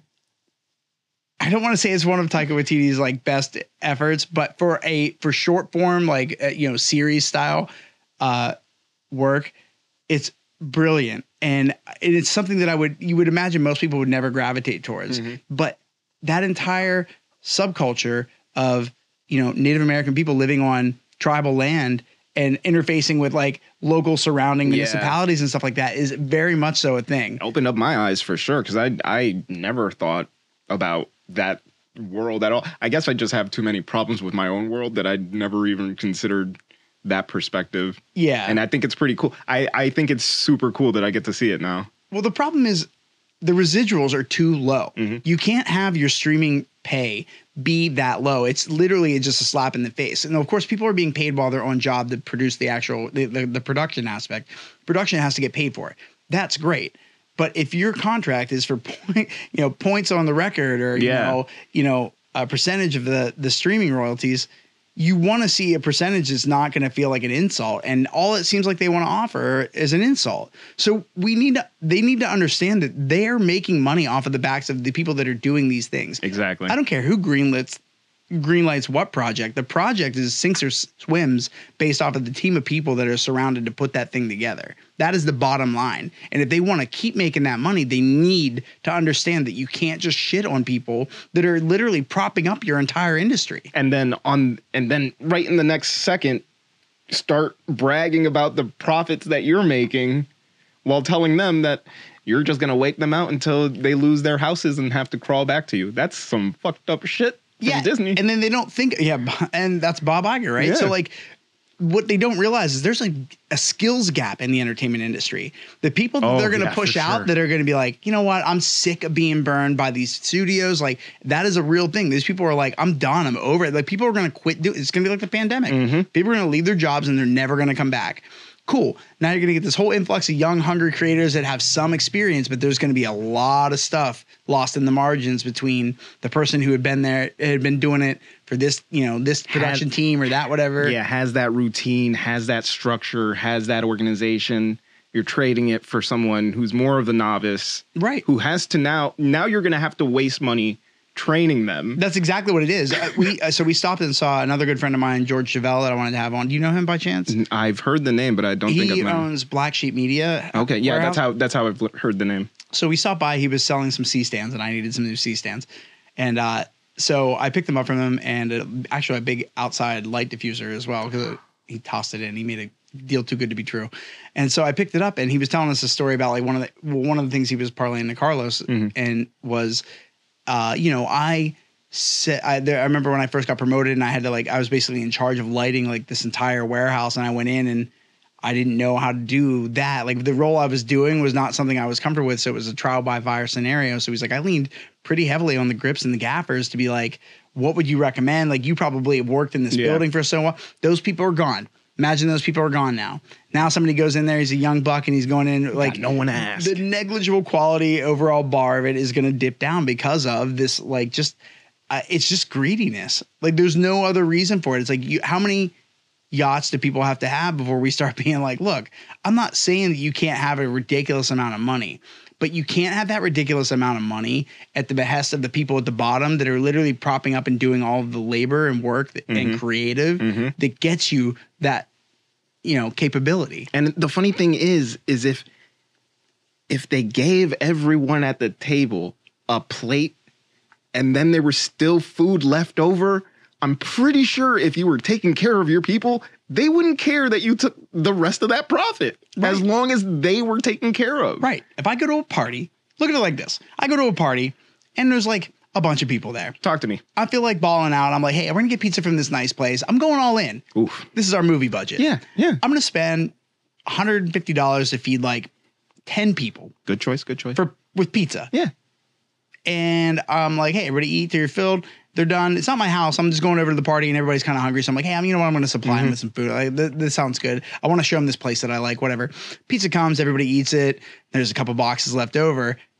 I'm going to be like, yo, you guys, I'm going to grab this and go. Unless you guys want it. No, I don't expect the Hollywood executive to be like, hey, I'll leave money on the table. I think that's a spot for lawyers to come in. Right. Make sure you don't do that to yourself. Yeah. But I get your point. Like, I would say that you do own the house. Like, if you own a house, you bought the pizza for everyone. Everyone has gotten the chance to eat. No one wants to take over the leftover pizza. That is the better analogy. Yeah. Me being at a party that I don't live at the place doesn't work as hard, but it kind of is more of the parallel because they show up and they're with this team creating this video. And then when they're done, they're like, hey, I paid for this pizza. I'm going to take the excess that everybody didn't eat. If everybody's full, nobody's going to care. They're going to be like, exactly. And what's the weird residual? Hey, you mind if I take a slice for later? I only ate one piece. I wasn't that hungry right now. And you're like, oh, okay. So you took some sort of stipend up front and then to catch your pay on the back end. Like, I get it. There's options. And the problem is you don't want to have to be navigating all of those all the time. But as a general rule of thumb, it's like the scales are tipped and we're getting sick of it. You basically locked everybody indoors for several years during the pandemic. And I don't think we would have the society that we have now if we didn't have Tiger King come out at the right time where we could all universally lock into it. I still have not watched it outside of a few clips. I'm like one of the few. I've seen the one clip where he's like, my life will never be the same or whatever the hell he says. Yeah. That's the only clip I've seen. But I do agree with you that there was kind of a tipping point where everybody was making sourdough bread. Everybody, like, these things, the media, the content creators kept basically everything. It's like enough to pacify us, to let us get through the turmoil and the trauma that we're going through. Yeah. Not even, distract and entertain. It's escapism. It takes you away from the things that you're dealing with that you don't want to have to deal with right now. That's great. The problem is now we're looking at it like, okay, well, we've got, all these creators and content creators are going to just basically go away. They're like, I'm not going to. Content creators won't. Filmmakers, people that make these films, those people, we're going to be losing people. And then that skills gap, the things that are going to fall through the cracks are just going to lead us to having way worse stuff to watch. And then imagine, I already am like the most miserable dickhead if I turn on Netflix and I've seen everything that I want to see and there's not something new there that entices me. Yeah. I'm like waiting for Ahsoka on Disney to come out. I'm like yearning to watch Secret Invasion every like Wednesday morning at 3 a.m. so I can watch the next episode and then crying that I got to wait a week. Like, also the acting in that show. So good. I'm super surprised by just how good it is. It's so good. But sorry, continue. And I'm starting to see some threads not that I want to get into the Marvel world, but I can easily go. Oh my gosh. That'll be the next podcast that I do is a Marvel podcast. Like great acting in it. And now like Stranger Things is getting pushed back. The next series of Wednesday is getting pushed back. That sucks. That's great. I don't know how long we're going to have some of the directors that we have around. Like how long do we have Tim Burton for? How many more Tim Burton movies do we get? apparently we don't get any more Quentin Tarantino films. I think he has one left, doesn't he? That's what I hear. That's his rule. That's what I hear. He's got one left. And good on him for putting a cap on it and being like, that's humble. That's humbling yourself and without also disappearing. And also marketing wise, it literally makes every movie he's ever made a cult classic that there will never be any more made like that. There will be imitators and that'll be a sincere form of flattery, but they won't hit the benchmark and push the envelope the way he does and this, that, and the other thing. Mm-hmm. But yeah, I just have a really hard time with the way we're basically running all of this shit. I want to see some sort of equilibrium where we can kind of get back, because otherwise I'm going to be missing out on a bunch of shows I want to watch. And then, I mean, they don't realize if you don't have shit that I want to watch, guess what I'm not going to do? Subscribe anymore. There goes my $14.99 a month Hulu, contract, so I don't have to watch ads. Yeah, there goes me disconnecting from my friend's Netflix because I don't like the shows that he watches, and I'm not going to buy my own membership. Are you crazy? I just recently ran into a friend who has Peacock, and I was like, what? And it's a thing. Someone has Peacock? Some people have it. And so... Carlos, are you hearing this? Are you hearing this? We basically got away from cable and then branched back into now I got to assemble my packet. I'm spending $150 a month, which is what cable was at before cable through internet, people quit doing it. Yeah. So I'm like, this is not, you're gouging your customers and your fan bases, and they're going to get sick of it. They're just going to be like, I'll wait. Yeah. They're going to see piracy is going to come back big because people are going to be like, somebody's going to rip it and stream it. It has come back in a big way. Have you not heard what they're trying to do with background actors right now? No. They're trying to pay them for one day of AI capture and then use their likeness in perpetuity forever. Better be a high ticket price on that. Paid for one day of work. Yeah. And that might not even be a full day of work. It might just be the hours that they work. Okay, now let me walk you through this practically. Now you've got a bunch of Joe Schmoes that decided to take their $250, $300 day rate or whatever and do this.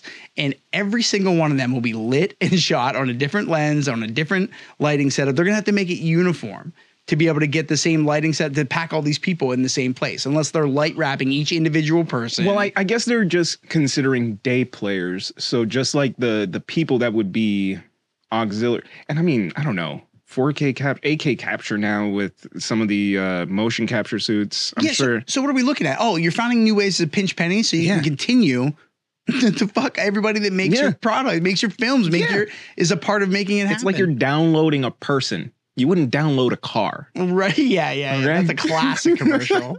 You wouldn't download a car. I'm like, well, first off, if I could, I fucking would. Do you understand how many times I would? I have a 3D printer. If there's a way where a file makes its way to my computer and I walk out with a Lamborghini, we're going there. We're trying that. That's one of the moments where I wish I was Bruce Almighty. Just to right. Are you sure? Gotcha. It's now possible. It's now possible. Anything is possible through faith. You're like, how do I have this Lambo outside all of a sudden?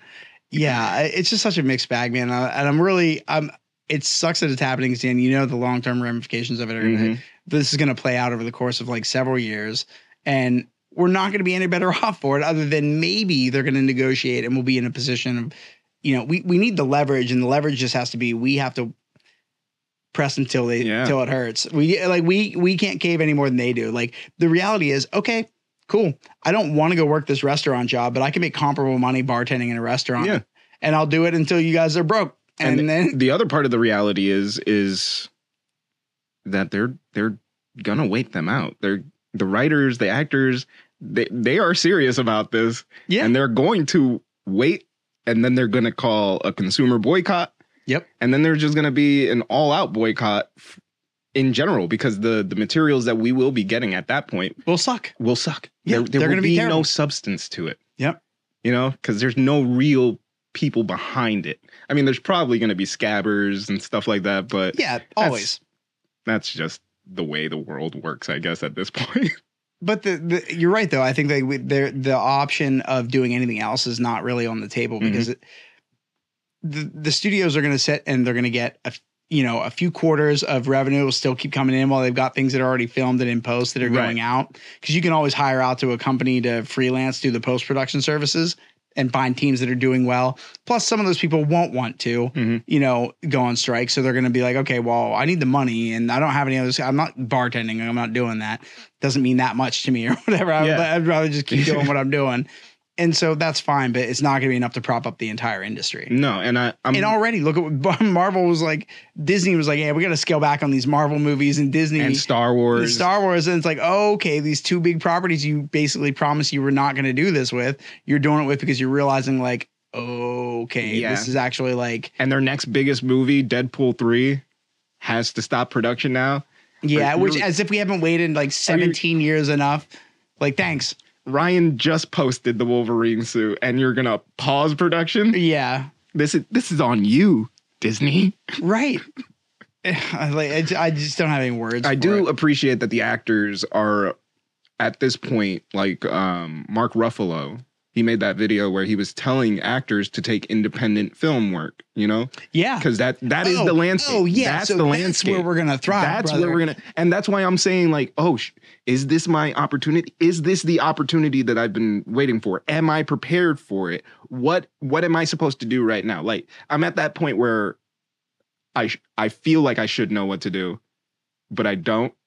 And I feel like everybody gets to that point in any. We got to study the history. We got to dig back to the 2007 writers' strike and see who after the writers' strike left famous shows that they were on or famous productions for like, HBO or whatever, and then started doing independent film. Yeah. And then I know Blumhouse and A24, since they're not part of the AMTP or whatever. Yeah. I always forget what the acronym is. I know that they're not part of that. That's mostly Paramount and Disney and the other ones. But yeah, I think we might have a renaissance in indie film.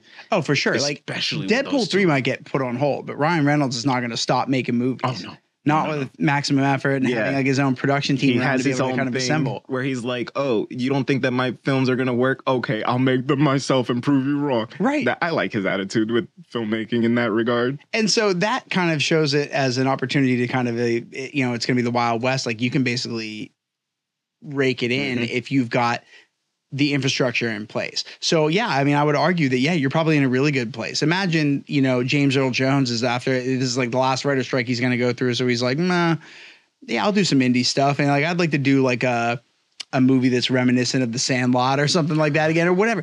These actors are going to be out there and they're going to be willing to do things they're hungry. They'll be willing to, I'm trying to think who it was. I think Leonardo DiCaprio said he's like, or who was it? Leonardo DiCaprio will never do a franchise. I know that. No, it's not that. Somebody was saying they've never made money on a Wes Anderson film. He was like, I always lose money, but I do. Was that Owen Wilson? No, man, I'm blanking. It was another TikTok I saw. Dang. And I love it. Like now I love like the Hollywood Reporter does these actors roundtables that I love. Yeah, I subscribe. Yeah, it's great. Like when you're getting like the actor perspective, and then we're also seeing that we take the entire cast of a film and put them in a room and we let them talk about this experience. And we're seeing that a lot right now with Oppenheimer, obviously. But again, that movie's going to stand the test of time. I think that movie is going to be a very culturally shifting. I think he blows up his daughter in it. Yeah. Which I wish I was that kid because that's awesome. Like, Daddy, don't. It's just for a scene. Yeah. But like, they will take films that are going to be based off of idea and concept and vision. And so then it's going to come down to all of the indie teams, Dark Minds, to be able to come together and say, okay, how do we coalesce and get some real rock solid stuff together? Money will still be out there to be poured into film. It's just not going to be getting pulled in through the studios because the studios aren't going to have access to the unions. Yeah. So like, there is this kind of opportunity where it could be this nice little waterfall that kind of is refreshing for the indie scene. And I do remember there was sort of like an indie renaissance that took place after that because that was all that was left. I'm trying to think of the movie specifically. I'm thinking of like 100 Days of Summer, I think like came out, shortly after. Yeah. And that was another one that and that was a cult classic too. Everyone loved that movie. Yeah. Do you see the one with Shia LaBeouf? Mud. No, that's Mud. There's Butterfly Falcon. Peanut Butter Falcon. That's what I was thinking of. Yeah, I watched that. Very much so an indie film and a great movie and done on what could have been done on a shoestring budget. Yeah. Like you could make that film for, I don't know what it was. Carlos, how much was Peanut Butter Falcon made for? What? I think he said $5. I was like, $5 million. He's on it. I don't know if you know this about this podcast. All right, everybody. I got a dude in the chair. He's got a dude in the chair. He's got a dude in his ear. He does this, your whole system goes down. Promise you. I seen it. I seen it with my own 2 eyes. I'm telling you. But so think about, you're getting ready. So this is a perfect segue. You're getting ready to you want to apply for this grant and do this music video as a means of applying for a grant that could fund you potentially up to $100,000 for the feature for a beach pop funk musical. Mm-hmm. And, look, Barbie's coming out, so like there's going to be Barbie, let's go party. There's going to be some opportunities here. And so when I look at it, like that isn't going anywhere. Like that idea side of you is not going to go anywhere. Those people as a macro of the rest of the country are not going anywhere, in the world rather. So as you are trying to assemble like a $300,000 budget, mm-hmm. hypothetically, say that's round number. I think that's where I'm going to stick. I am used to, I'm sure you are as well, being on the indie producer's budget, which is, things get done, things get paid for, but you're trying to pinch pennies wherever you can, because what you don't burn up in production, you have for marketing then afterwards. Yeah. And so when you're doing something in that capacity in the indie world, it's really important to raise as much as you can and do as much damage as you can with as little amount of money as you can. I would rather have a small crew of like a handful of people and then be like, hey, I'm not going to hire a B unit in Texas to take these other shots. We're going to drive down there in a van. Do it ourselves, right? Yeah. And so there are ways to kind of like cut corners from the, excess of creating a film and make it a little bit more of like a tight-knit unit. And that's where you see like the A24, like the smaller companies that's their team. Mm-hmm. And it may be a good number of people, but I'd rather have, if Dark Minds had 50 people that were just all really great, banging on all cylinders at what they do. All moving toward the same goal. Yep. All rowing in the same direction. That team can do more damage with $150,000 budget than you're going to be able to do if you're trying to outsource to everyone. Yeah. Now imagine you can work on a film pretty much comfortably and everybody would be like, hey, you're not going to be balling, but you're going to make $30,000 this year to be a part of this film. That's all 50 people right there. You got it. Yeah. Okay. So that's a pretty good spot. Or no, that's not true. That math did not add up. That math did not math actually. 150,000 divided by 50 people. Does it add up?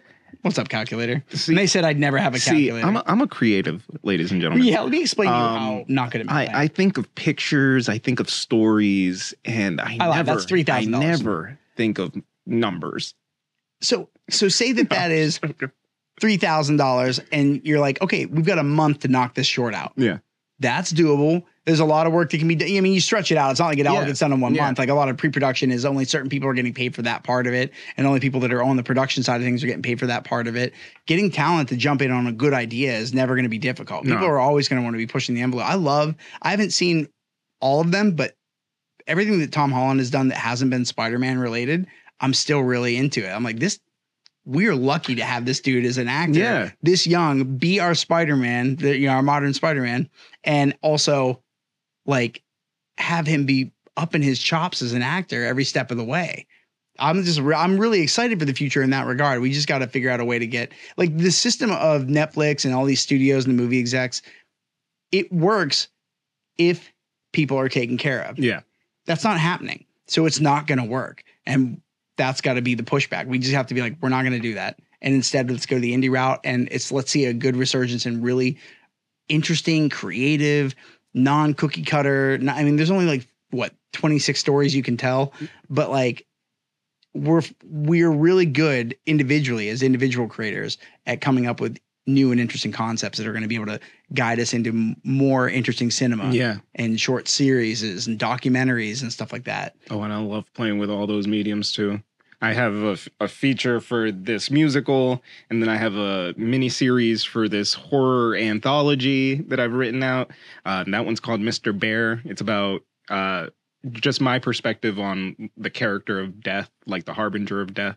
And then, I have The Door in the Book of Mystics, which is a feature that goes into a mini series, and that's a fantasy adventure. So I try to kind of hit the palette of all the genres that I'm really putting my hands in. And then with the projects that we bring into the company, Like Rachel Sweeney did a film about a woman who's going through. It's in festivals right now, so I'm not trying to give too much away, but it's a very strong tale on a woman's autonomy and, you know, Roe v. Wade and how that plays out in a woman's own self. And I love hearing perspectives that I will never have because I'm a guy, you know? Right. And I can't see the world the way that she does. And she's super creative and such a good writer. I'm like honored. I'm so honored to know you, Rachel. Thank you. And it's like pulling ideas from everywhere to create a cohesive story. That's what I love the most. I don't know why. Well, you have like the ability to do that when you have a team of people that are all passionate about doing the same things that you like, doing the things that you guys are doing. And that, I mean, that, like I said, that's going to turn this into the Wild West for you guys. If there's grant money and film funding money out there that is, you're eligible for, you know, you're going to have a track record of things that are already proven, which gives you the leg up over the people that are like, oh, I decided to start doing indie film for the first time. Like, you're going to be like, no, but look, here's proof of concept. Like, we get from here to here. Yeah. You don't have to like this to see that it got done. And I should show you the proof of concept that we just finished in New York for the feature that we're trying to bring into Happy Valley. It's a coming of age story. A young man starts to realize his father might not be on the right side of history. It's very contained. The proof of concept is a scene we call the Last Supper, because it's the moment where the son definitely knows the father is into some shit, and the father definitely knows that the son is figuring it out. Right. And so it's a very dramatic scene that I think kind of leads into the bigger story a little bit more palatable for general audiences. Right. But this one's the one that gets you hooked. Dude, I think the New York team that we've been working with is phenomenal. Incredible. We actually had a DP from Germany who's originally from Happy Valley come back to shoot it. And then he came into Happy Valley to shoot trailer footage for it. So being able to kind of facilitate all that and being able to guide that production team into what can make the film or the proof of concept feel more filmic, being able to know that I can impart that to them, super cool. Super cool. And I'm enjoying all of it. I need you to see it because it is beautiful. The acting is great. I think they did a fantastic job with casting. And my part was mostly producing it and stuff like that and giving guidance. But yeah, I think you're hitting it on the head with we're moving in the right direction. Yeah, I mean, listen, it's not like people are going to want to stop making films. Yeah. And people are going to want to stop making music just because, Spotify and Apple Music and all these streaming sites don't pay them well. It's like that's just our necessary evil, and they've got the platform that's big right now, but there's always a bigger fish, you know? Yeah. And at the end of the day, just make, because you don't know what audience it's going to capture. You don't know what is going to be your next big break or the thing that does get you noticed. But right now, support the strikes. Yeah, definitely support the strikes. I think there's something to be said for the fact that like you just said something and I lost it. Oh, it's just killing me. You just said something right before you said support the strikes. You never know what is going to be your big break. Yeah, I mean, and that's the thing is the thing that gets the most discouraging is when you don't hit certain benchmarks that you kind of arbitrarily set up for yourself. And so the only way to get to your goals is just to not quit. It doesn't matter what it is. Like your answer, if you quit, you definitely don't get to succeed at the thing you want to do. But if you keep trying, there's a good possibility you could. There's what's the Fight Club quote?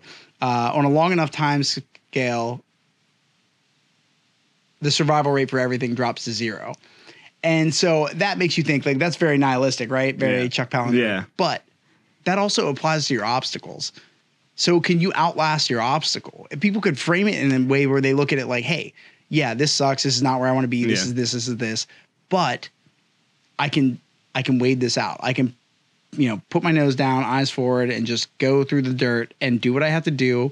Eat crow, bear shit and grin it. Like, you just gotta you've got to keep going to be able to see it to the other side. And the funny thing about that is that sometimes, like me, I am making proof of concepts for stuff that I know I want to do in the future. Right. I know that I am not at a skill level right now for Mr. Bear, for like how I want it to be. Right. But I've made proof of concepts that I can at least showcase my intention, you know? And maybe 5 years down the line, someone sees that and says, hey, this is a great idea. We should help you make that a full reality. And that's kind of how I feel people should approach their projects. Yeah. Well, if you have it in the can, you have it to be able to pass along when you're ready. When that opportunity does arise, you have this thing ready to kind of showcase and say, hey, I understand this is proof of concept, but preparation. It's all about preparation, right? Yeah. Making sure that you have it in your back pocket. Because some people are too close with their creations. You know, they don't want to share it. They don't want to. You have to kill your babies. They don't want to let anyone know about it because of the fear that someone's going to, you know, take it and do something with it. And I understand that. I totally understand. And copyright everything that you can. IP does get stolen. Like that stuff happens. Trademark what you can and do it. But never hinder yourself in your journey. Keep climbing your ladder. And if you don't want to tell the whole story, pick a moment from that story just to showcase your idea, because if it's in your brain, no one's ever going to see it. Right. But if you make it tangible, even if it's horrendous, you'll have something to build off of, to build that pitch off of. Yeah, you have to be willing to lay down the foundation regardless of what that looks like. And I think it's just the creative space is really difficult, specifically because the people that I find that are this is not the fact of why, but because I think because a lot of people are, you know, a lot of the creative people that I know have some sort of emotional turmoil. Mm-hmm. You know, all great comedy comes from some form of tragedy. Right. Everything's funny until it happens to you. Yeah. Like that kind of stuff is out there. But the reality is like you have to muscle through that. Like it's hard because everybody's got their own obstacles and everybody's going through something that nobody has any clue about. And so you can't like, you know, blanket statement, be like, just pull yourself up by your bootstraps. Sometimes there's going to be extenuating circumstances, but like to the degree that you can think about, you know, free will and determinism, and which it's like we've separated these ideas because we wanted to see which one we could say is the absolute, which one's right. But that to me seems like somebody who took a whole argument that was like a whole unit of something, which was this concept of a mishmash, like self, you know, determinism and free will, like, and pulled it apart so they could have an arguing point. But that doesn't mean that these things are intrinsically separate. You know, the idea that it has to be one or the other is binary, and it doesn't have to exist like that. And in all reality, I think most people could look at their lives and say, yeah, I see a little bit of both. Mm-hmm. I can see where I had a better choice I could have made here. And I can also see why I didn't make that good choice, maybe necessarily because of the upbringing I went through and just, you know, whatever the synapses in my brain decided to fire that time. Yeah. Sometimes it's like a split hair decision. People make mistakes all the time that change the entire trajectory of their lives. I'm just as guilty of doing that. And so it's hard to look at it like you have to have, it has to be one thing or the other. It's like, no, it's kind of all of them. So be a part of that ecosystem, you know? Yeah. Live in it and don't allow life to just happen to you. Be a participant in it, you know? Yeah. You know, make the choice and then go forward and voice when you need help. That is one thing I learned as a creative. I needed to voice when I needed help. You know, I was burning myself out and I never spoke about it to my friends. I never told my crew, and you should. You know, more people are willing to help you out that way.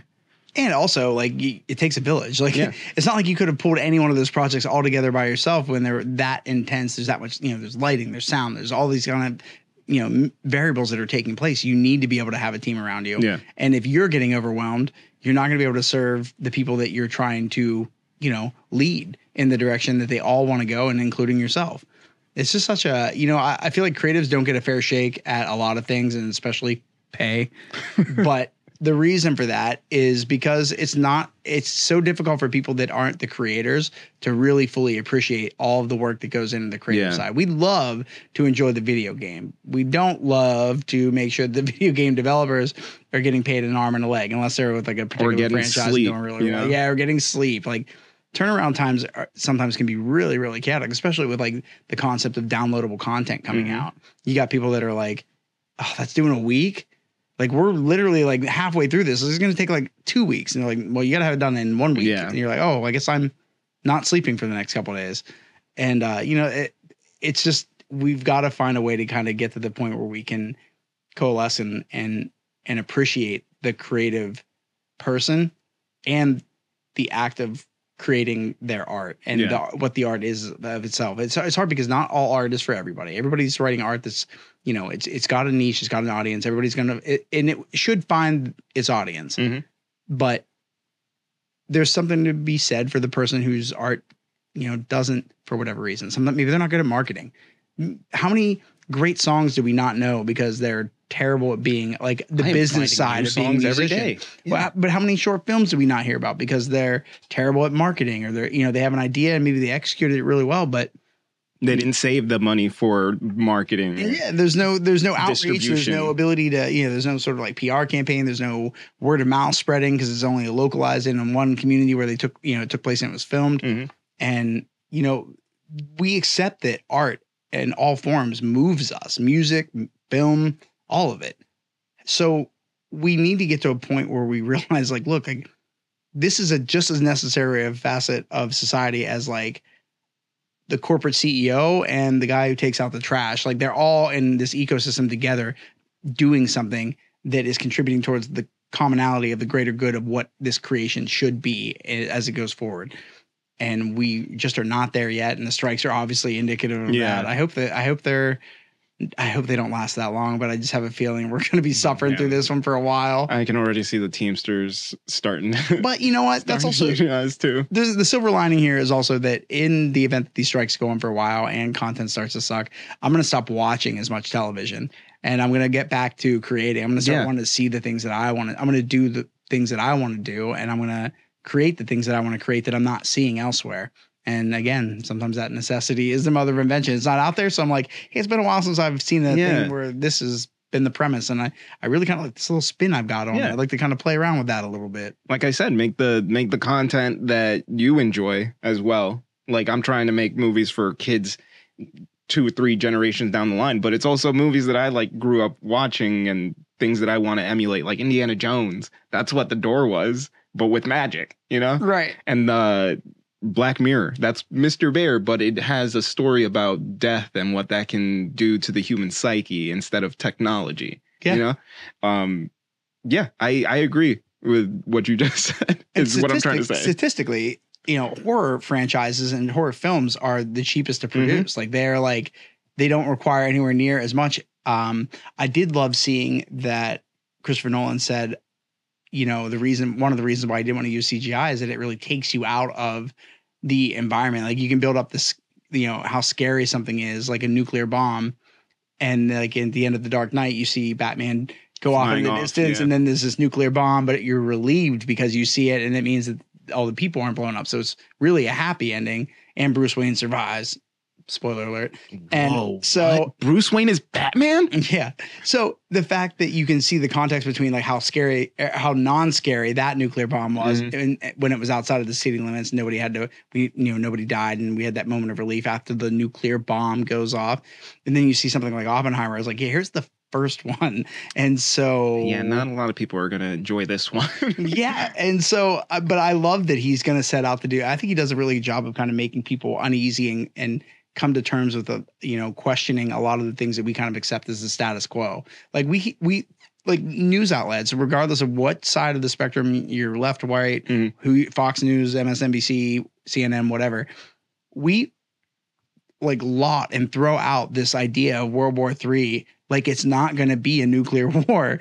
And then we look at it like, oh yeah, like, oh, they've got the nukes and they've got the nukes. It's like, what are we doing? Nobody wins this. You understand that? And like, we're literally one small step away from some crazy dictator getting cancer and being on the way out and being like, you know what, if I'm out, what do I care? Yeah. And then, okay, what happens then?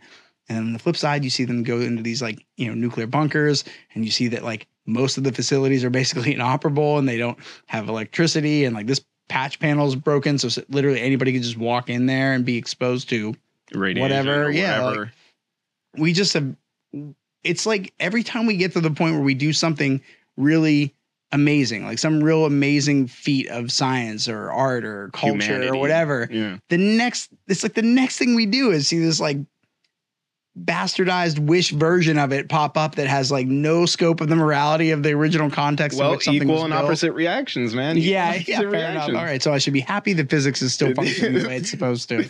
Yeah. There will be a test on this later. Right.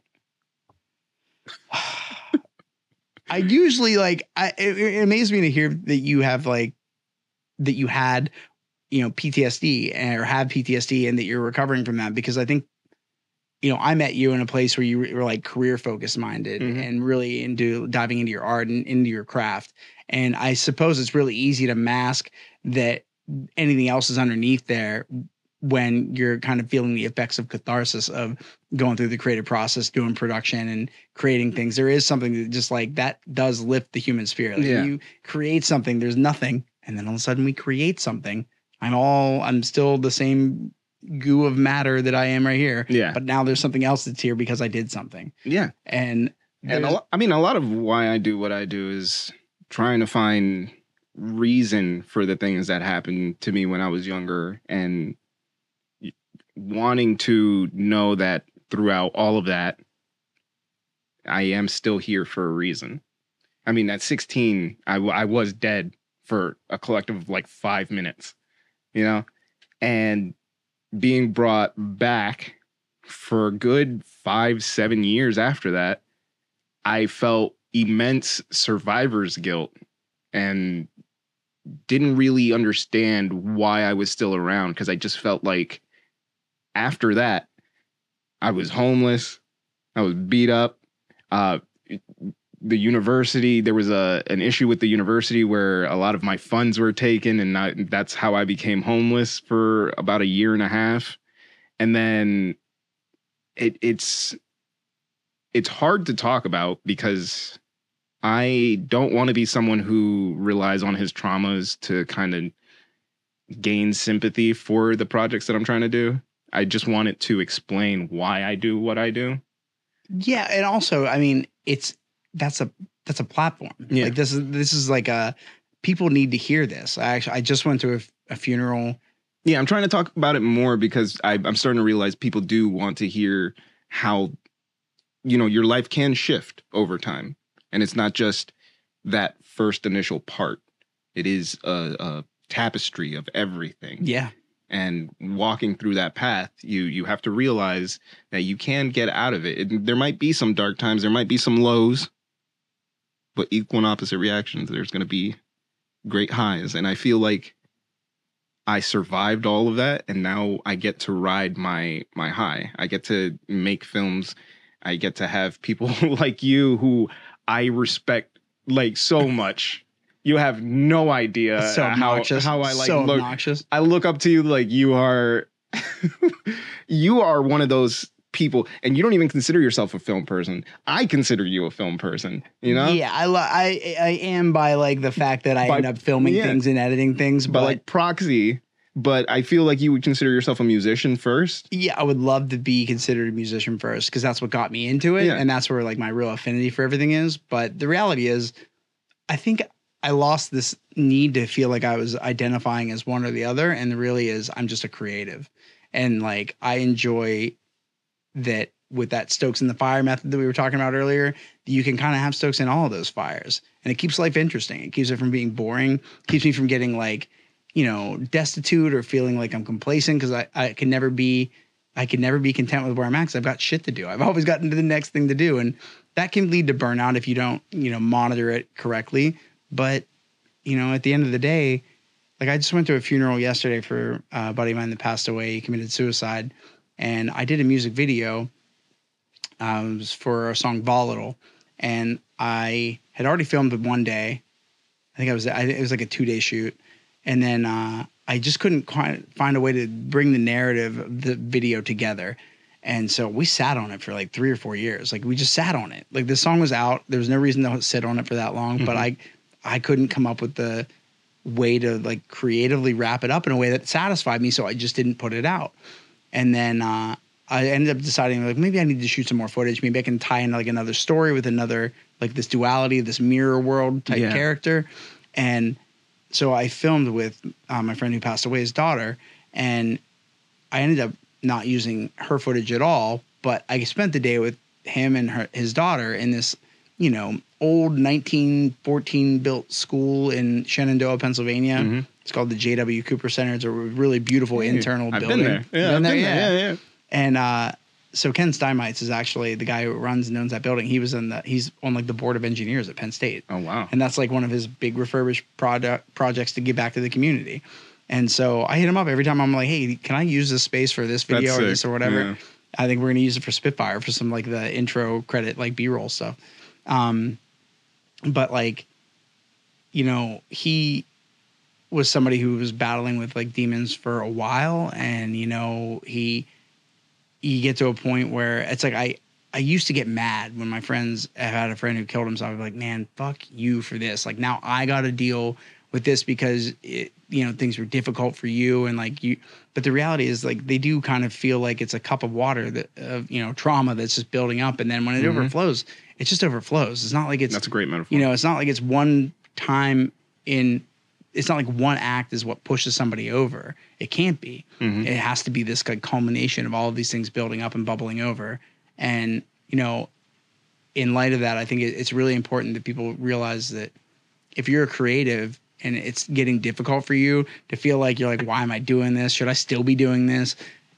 If you're doing it and it's still, you know, your passion is still sparked in it, it may just be your environment. You may just not be in the right place. You got to try to find ways to pivot, and you just got to keep going. There's no way for it to get better unless you keep going. Mm-hmm. And unfortunately, that does mean there's going to be some shit valleys. There's going to be real lows that are going to hold you down, and they're going to bury you there. They're going to hold you down like they're drowning puppies. One in each hand, just like, oh, you got this dream? This is what I think of your dream of playing professional soccer. Oh, you wanted to be a movie star, huh? Why don't you just take that and we'll hold it down there? Yeah. Wait till it stops squirming. And you got to be strong enough to move through your own emotional roadblocks, you know? Yeah, I said this to a friend yesterday that we look at mental health, like we put a moniker on it, and now all of a sudden we've said mental health. We've identified it. So now we just got to fix the mental health, and then we'll be all right.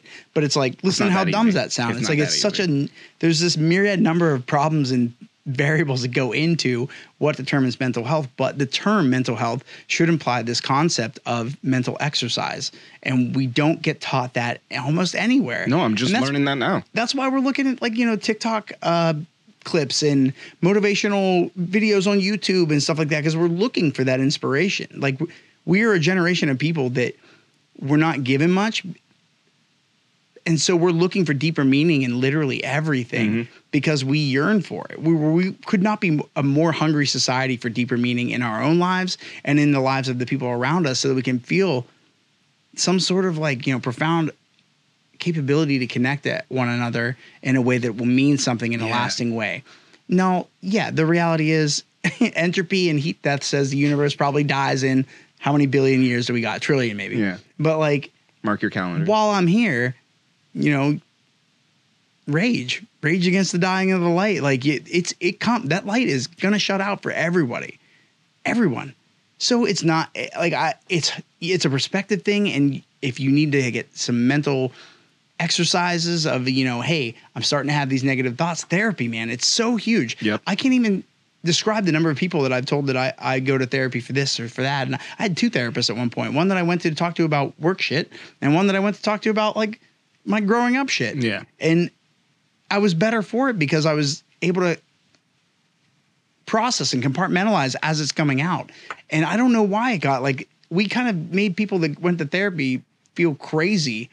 And it's like, everything's crazy in a world where nothing feels it's right or sane. Like, you put anybody in a glass box is shrinking, they're going to start to freak out. Exactly. And it's like, that's how they feel. The world is closing in on you and you don't have any way out. And the thing that you love isn't going to give you the, you know, escape from it. And it's so good to talk about it too. Cause as soon as I started realizing that the more I spoke about the thoughts that I have in my head, like all those doubts and things like that, as soon as I start saying them out loud and saying that I am afraid of that stuff and actually just being real with myself about it, I feel so much better. And I would have never learned that process if I didn't go to therapy, if I didn't try to at least alleviate some of the pressure that I'm putting on myself, in terms of like what I want for my career, or is my personal life, good societally and stuff like that. So I do encourage therapy, and I'm happy that you also go to therapy too. Yeah. I mean, like, and it takes a while. Like, not all two therapists are the same. You got to find the right one. It's going to take some shopping around. Yeah. Feel free to tell them, hey, this isn't working out. I'm going to try somebody else. I've done that. I've had maybe 5 therapists in the last year and a half, maybe. Right. And I just found one that really works with me. If you can imagine, I don't function well with a very clinical psychiatrist or psychologist. Like, I can't benefit in that regard. Like, I don't, the math, the X's and the O's, the paragraphs of what you're going to categorize me in, that's not going to help me. I need somebody to give me protocols. I need somebody that I can give them information, and they can see from the outside to give me a protocol that says, hey, okay, when you're starting to feel like that, I want you to think about this. And it sounds so stupid to hear it in that context. But then whenever you're put in that position and you're like, what did he say? Oh yeah, think about this. And then it's not like you're distracting yourself from the way you're feeling. You're showing yourself that the way you're feeling is temporary. This is, you're going to feel shit. Like, it's going to come and it's going to go, and there's going to be ups, downs, happy, sads. Like, you got to go through all of them. Yep. And you got to give yourself like an avenue to learn how to maneuver that emotional, whatever it is, the emotional turmoil or the triggering that you might be feeling. You have to learn how to have a process in your own brain on how to not react to it in the ways that you might have already. Because I was a very loud person. I'm very, when I get emotionally charged, and that's because me too. That's because I grew up. Tell me to shut up all the time. I grew up in a house. Yeah, I grew up in a house with 3 other men and 1 woman, my mom, and all of them were loud because we're all Puerto Rican.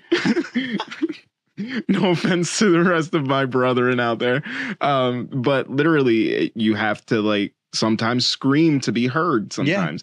And because of that, I grew up with a reaction where if I felt as though I was not being heard, my reaction was increase your volume. Make sure that they hear you. They must not hear me. I must get louder, and then they will hear me. I get it. I'll solve this problem. I connected that with my emotion for anger, and that's a bad combination. Yeah. Because I don't want anyone to ever fear me. I want them to understand me. That's all I want, is people to understand. It's a communication issue, and it's the one that is solvable. Yeah. And it's you just need to learn the routines or the process, or come together with a therapist or your support system and come up with a plan for how to engage that emotion, or how to take yourself away from the situation. I always say it's like an equation. If you feel as though the equation isn't giving you the correct answer, take yourself out of it and maybe put in a different variable if you have to,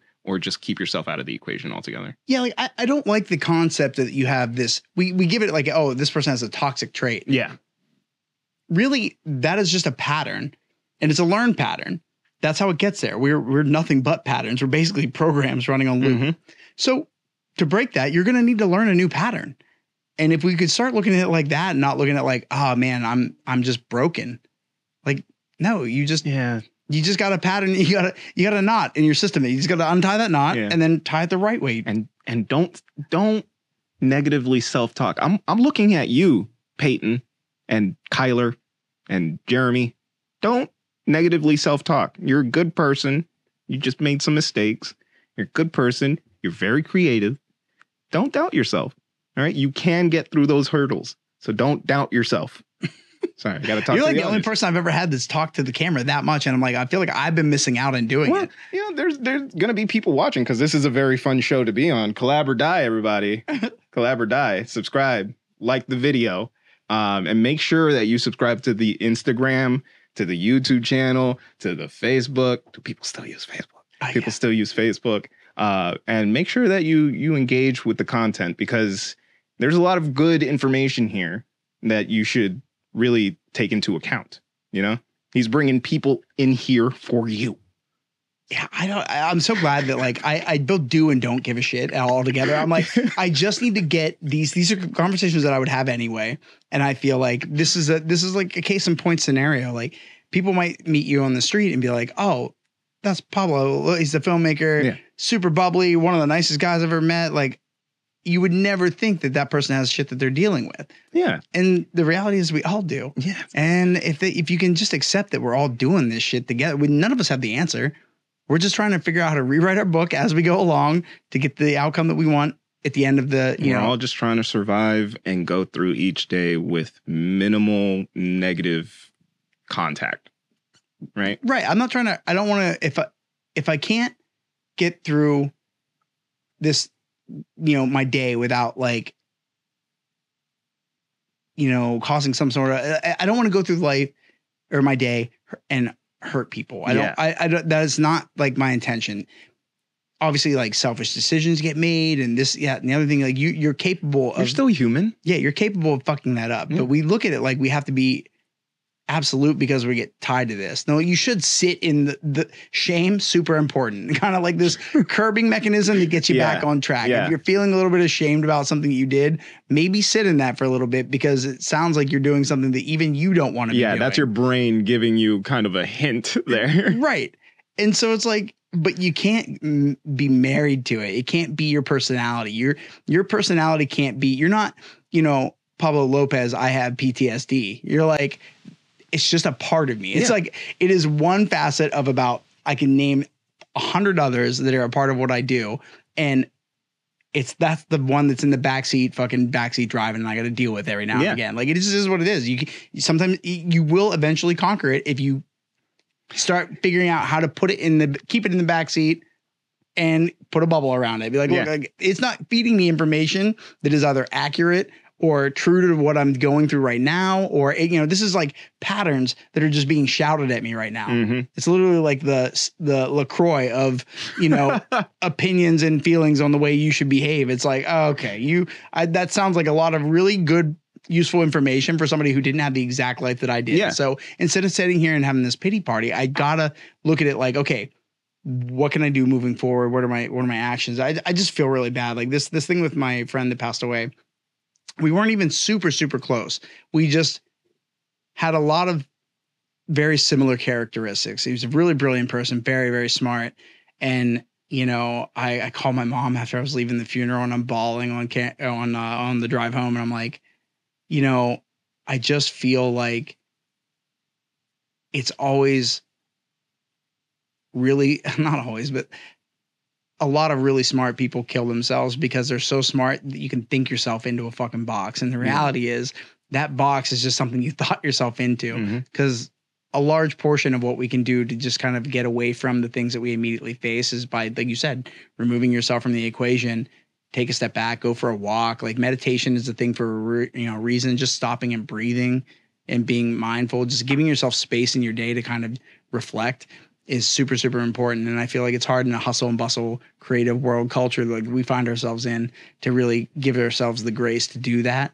But it is this necessary thing in life that you have to kind of figure out a way to mix into it doesn't, there's Zen in all kinds of things. There's Zen in the art of archery. There's Zen in the art of motorcycle maintenance. Like whatever it is that is your Zen, you got to be able to find a way to get to that place and spend time in these mindful places so that you can gain and not just gain, but solidify the perspective that gives you the grounding, force of nature to say like, hey, things are not great right now. They're not going to be great for maybe a while. Whatever your circumstances are, but I can weather this storm. I've weathered every other storm. And sometimes that weathering that storm just looks like, hey, all I did was get up, brush my teeth, grab something to eat, and then go back and lay down. It's like, okay, still here. And the crazy thing is that now, because I've been so open about my PTSD and my borderline personality disorder, I feel like I've been able to help the other creatives who are dealing with this stuff silently. Yeah. Like there have been times on sets where my sound guy will pull me aside and just open up to me and start crying because of something that he's dealing with, but he feels more comfortable with me because of me being open about it. And that's how I want everyone to approach me, Yeah. You can always tell me what's going on, and I will always be there to help. Yeah, I think it's important to note on that though, that like you can't save other people from drowning if you're drowning. True. I'm not trying to save them. I'm trying to give them a shoulder to cry on. Right, for sure. And so I think like if you know you've got the capacity to pull that off and not have it, throttle you or hurt you, because like sometimes you gotta, like, we have to be able to take care of the self vessel first. So and I think a lot of people want to help other people, and sometimes they do it, like I said, you do it at the cost of yourself. Mm-hmm. And there's nothing wrong with that. It's obviously super altruistic. But I also like to think of this like thought exercise of like, what if I had the potential to save 1 million people if I just kept myself alive until year 10? And I don't know why. I don't know what any of it is between A and to Z. But I know if I make it to Z, 100, what did I say? A million, 100 million people, 100 million people now, 100 million people survive.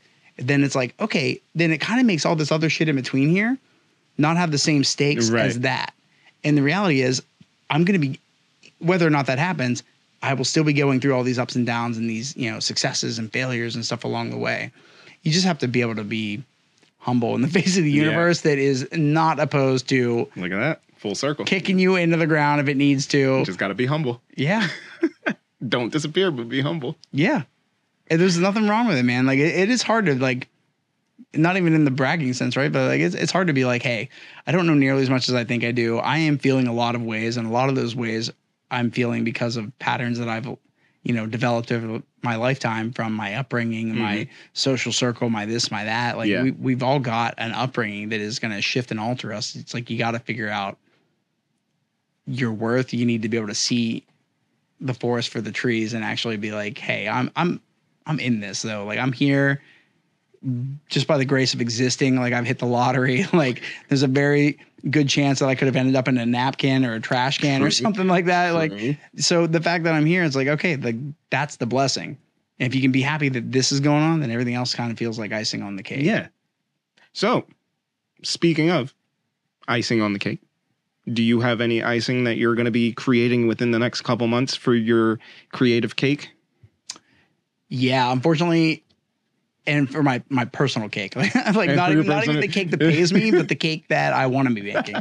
Yeah, I mean, we're in this really interesting and fun phase of creation where, the song is done and I've had these vibes and energies and the things that I feel like aesthetically are going to be a part of this video. And I'm pushing the envelope a little bit with myself with, the creative space that we're working in the post-production sense. And I am looking at tapping into more of like the short form, short story, short film. Like, for Spitfire, I want to do like a 30-second intro to the thing that kind of tees up the space. And I don't know what that looks like. I sometimes I think of things very linearly. Like I have to tell a story that leads us to the beginning and then that has to go to the end and that's it. That's obviously not the end all be all of all storytelling. There's so many different ways that we could handle this, but I want to find some interesting way to kind of tie this intro 30-second short story into what is kind of baked into the narrative of the video so that it kind of has like a purpose and it feels like it belongs there and why. And so with that, so, I mean, when you're really too close to the subject material, it's really difficult to kind of create. Yeah. I've been able to give myself some distance while I've been working on other songs. So now I'm fresh eyes. Yeah, I'm coming back with like fresh eyes to kind of do that. So I'm really excited about that. Really excited to play some shows over the fall and, stretch my wings and fly a little bit. It's super cool to see Relic Hearts continue growing and expanding and elevating kind of like your creative endeavors with what you're trying to do with your projects. So. And I'm trying to do it to the network of people that are around me too. Like I know a lot of musicians that like, I think they look at videos as like task, this thing that they have to do. But I'm like, this is the visual representation of the way you feel about this music that you say you give a shit about. Mm-hmm. If you haven't thought about that yet, that's okay. You can find people that can help you figure out what your vision for that might look like. And also at the end of the day, that's not the last song you're going to write. It's not like you're hanging up your songwriting after that. So quit getting so hung up on it that you don't do anything. Like, you can't do that. And I did that for years, like a lot of people do.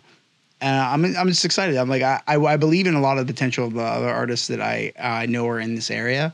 And, another reason why a film or a media production house coming together makes the most sense, right? Like I look at it like that is what bands need. That's what this person who does whatever that shit is where they lyra hoop and like the ribbons and they spin and shit like that.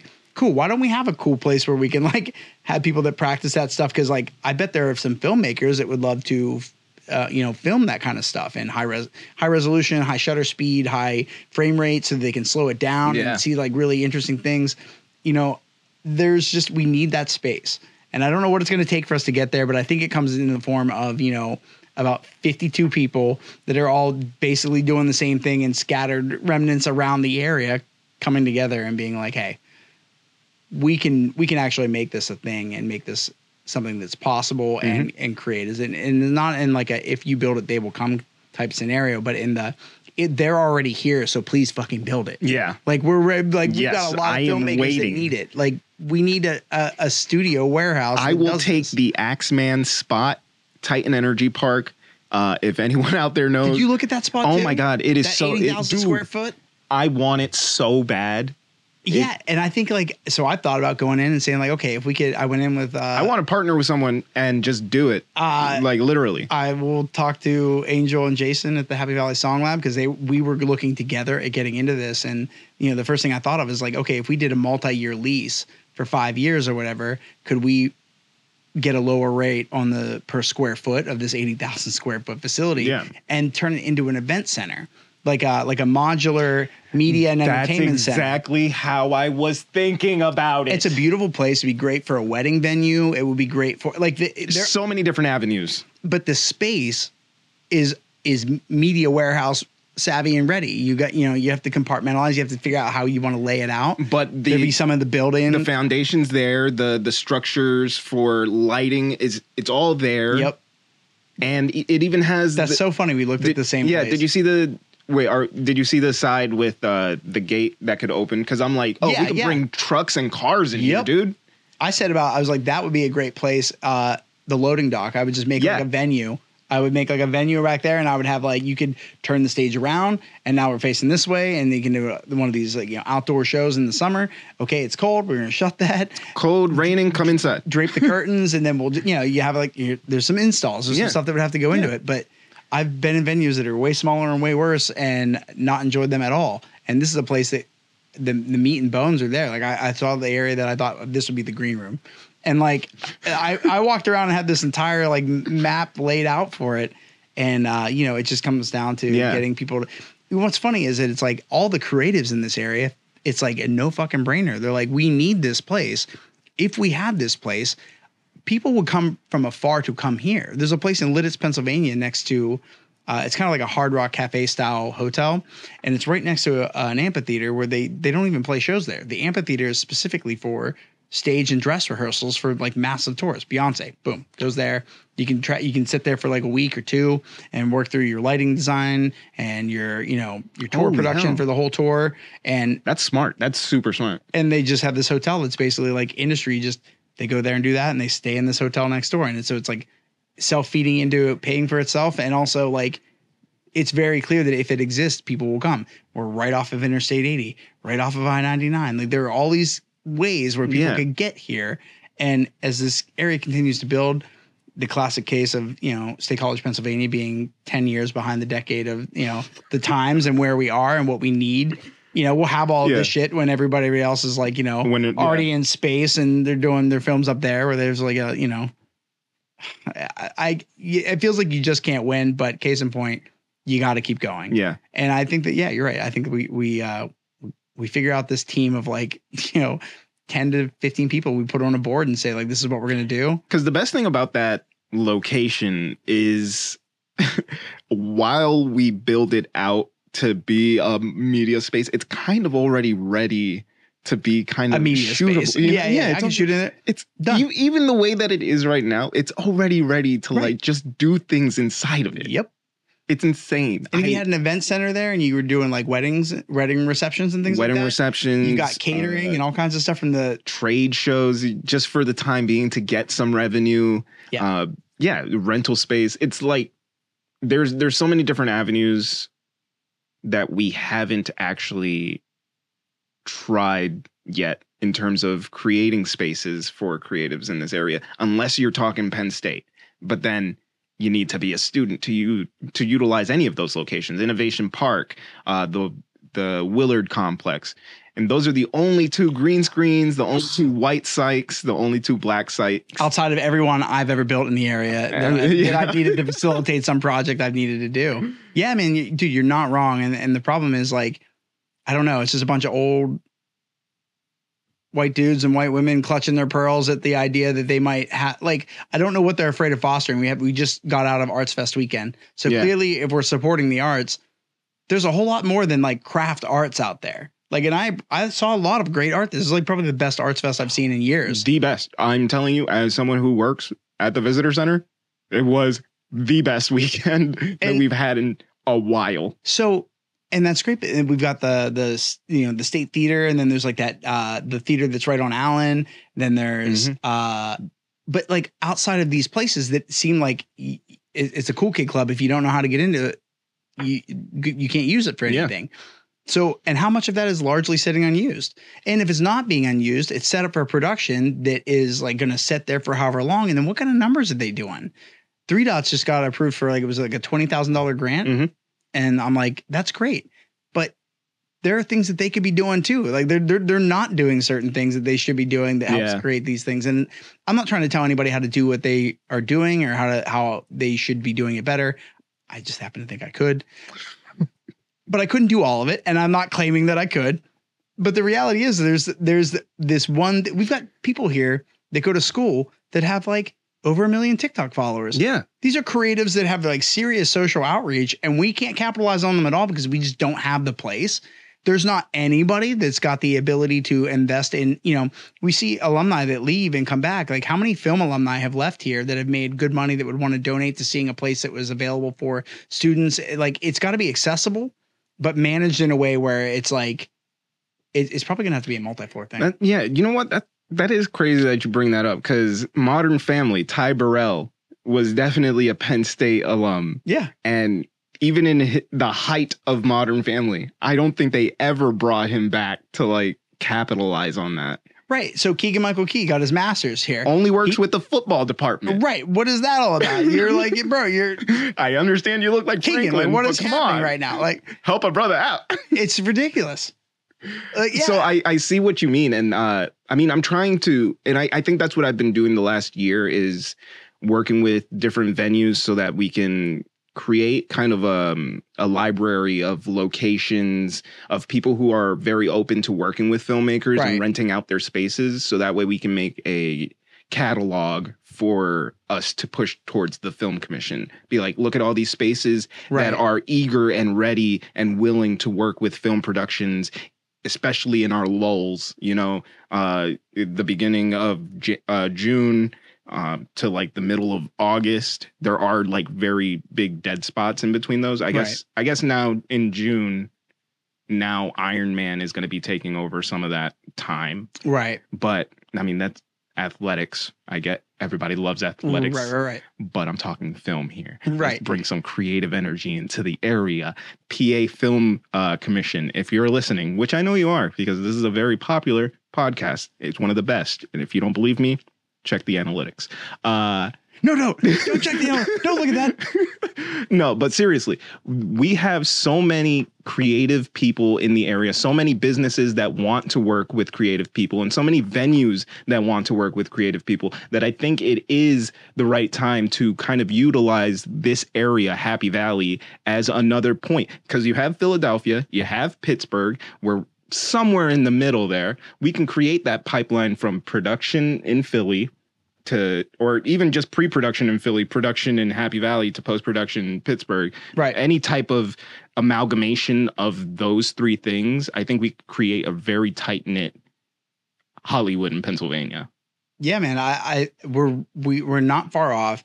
We just need we don't need this, but there are people that have succeeded and raised to a new plateau. Mm-hmm. And if there are any of them out there that have I don't want a handout. I'm not asking for a hand-me-down. I'm just saying there are people that have the capability and the opportunity to be able to invest in this area in a way that a place that really means a lot to them. A lot of how many college communication majors leave here and make good money and would love to have benefited from something like that. It's like there's an opportunity to invest into the culture here and the space here where you grew up, or maybe you want to come back and work. Like, this is a great place to live for a very good reason. It's basically a small city with very rural feel.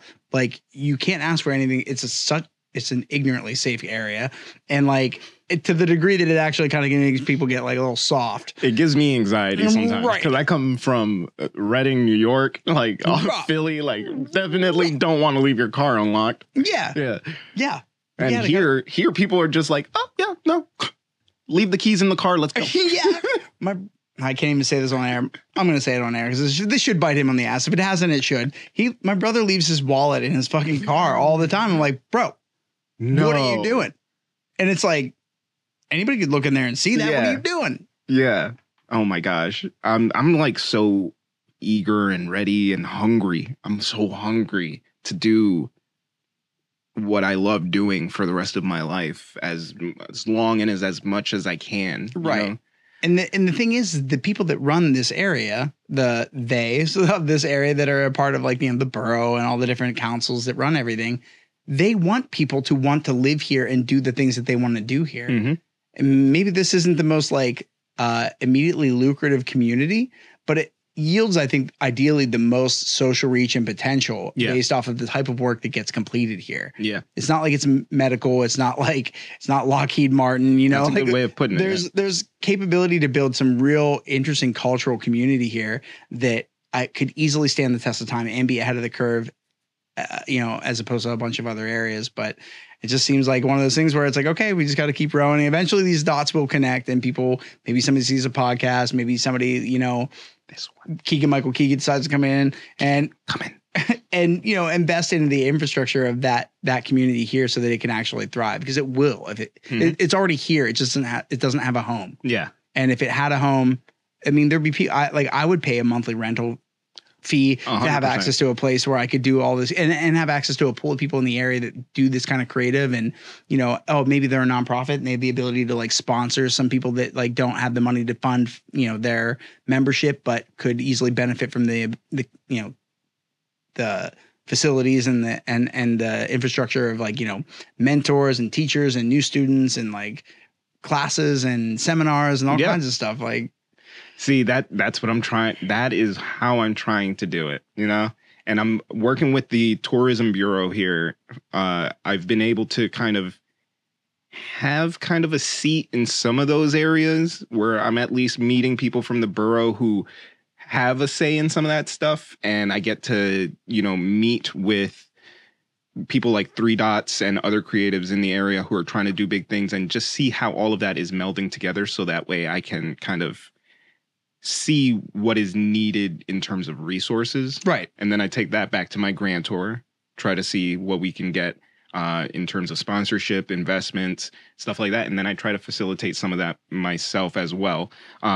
It's not the easiest thing to freaking do. And at the same time, I'm just trying to do it so that way, if something big does happen in this area in terms of production studio and stuff like that, I can at least have a foot in the door to help bring it to fruition, Yeah, you're in a very critical phase of things where the reconnaissance is the important part. Because right now we got to see, there are a bunch of moving pieces. We need to see how all those moving pieces work individually and where we can start kind of threading the needle to tie some of these things together, because a couple of these ships being tied together starts to form like an armada that we can actually utilize. Yeah.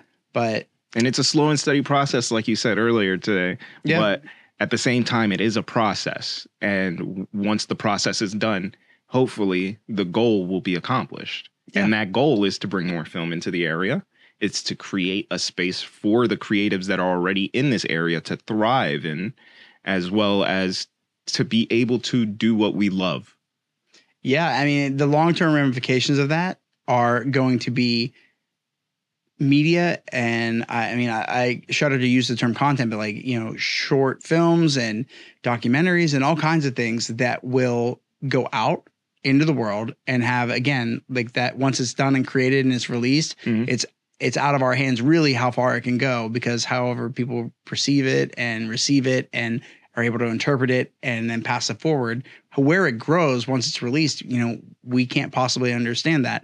But what we can know is that at the very least, if it's starting here and it's getting done and it's being released here, it's going to grow a community here. Yeah. And that community is going to put out some profound art over time. And that profound art has a very lasting impact on society and culture. And, and very specifically, the local community here when it comes to the economy. Like, I would love to see a red carpet that was not embarrassing to drive by. It would be good if we could do something that like actually got people excited for it. Yeah. And without fostering that culture, you can't do that. It's just a matter of time. I think with the new breed of people in the area who are very passionate about what they want to be doing. Yeah. I think it's just a matter of time. Well, Pablo, I hope we're here when it happens because I want to see it happen. Yeah. I want to see us get to that point because I feel like there's a lot we can give back to the community through doing it, and also a lot of ways that we would be able to benefit from completing a lot of the projects that we would love to have, but we don't have that airport hunger. You know what I'm saying? Right. Let's build one, baby. Let's build one. Pablo, man, thanks for coming on. I appreciate it. Always. This won't be the last time. I'm looking forward to having you on, but when you have some shows that are coming out and some short films and things like that, we can kind of get you into talk and promote them up. For anybody out there who's interested in knowing more about me, Dark Mind Pro on pretty much all social media. Dead Girl by Rachel Sweeney, produced by Dark Mind Productions in LA, is premiering at the LA Short Film Fest. I believe that's Academy Award qualifying if they win. So definitely show her some love on the Dark Mind Pro page, as well as Floor One Productions. They have just finished their proof of concept for Birds of the Valley, The Last Supper.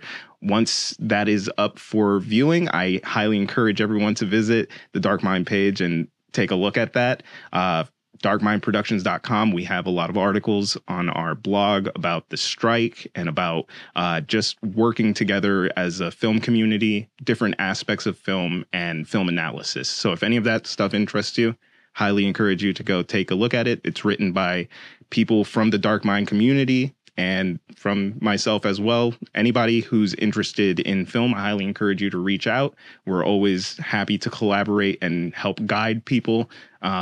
At the end of the day, your project should be made. Always. That'll do it, dude. That's the most resounding, solid plug I've ever heard in one take. That was like all in one breath, I feel like. Well, when you're a performer, no, let me stop. Yeah, right.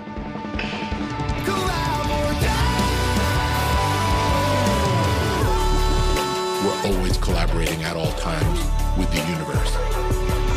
That is a wrap on another episode of the Collab or Die podcast. I hope you enjoyed listening to it as much as I enjoyed making this episode for you. And now it's time for our favorite part of the show, the part where I beg you to please hit that like button, subscribe, and turn on those notifications so you never miss an episode. And don't be shy. Give us a shout out on social media at Collab or Die podcast on all the cool platforms to share your thoughts, your feedback, and your love. Until next time, Collab or Die, baby.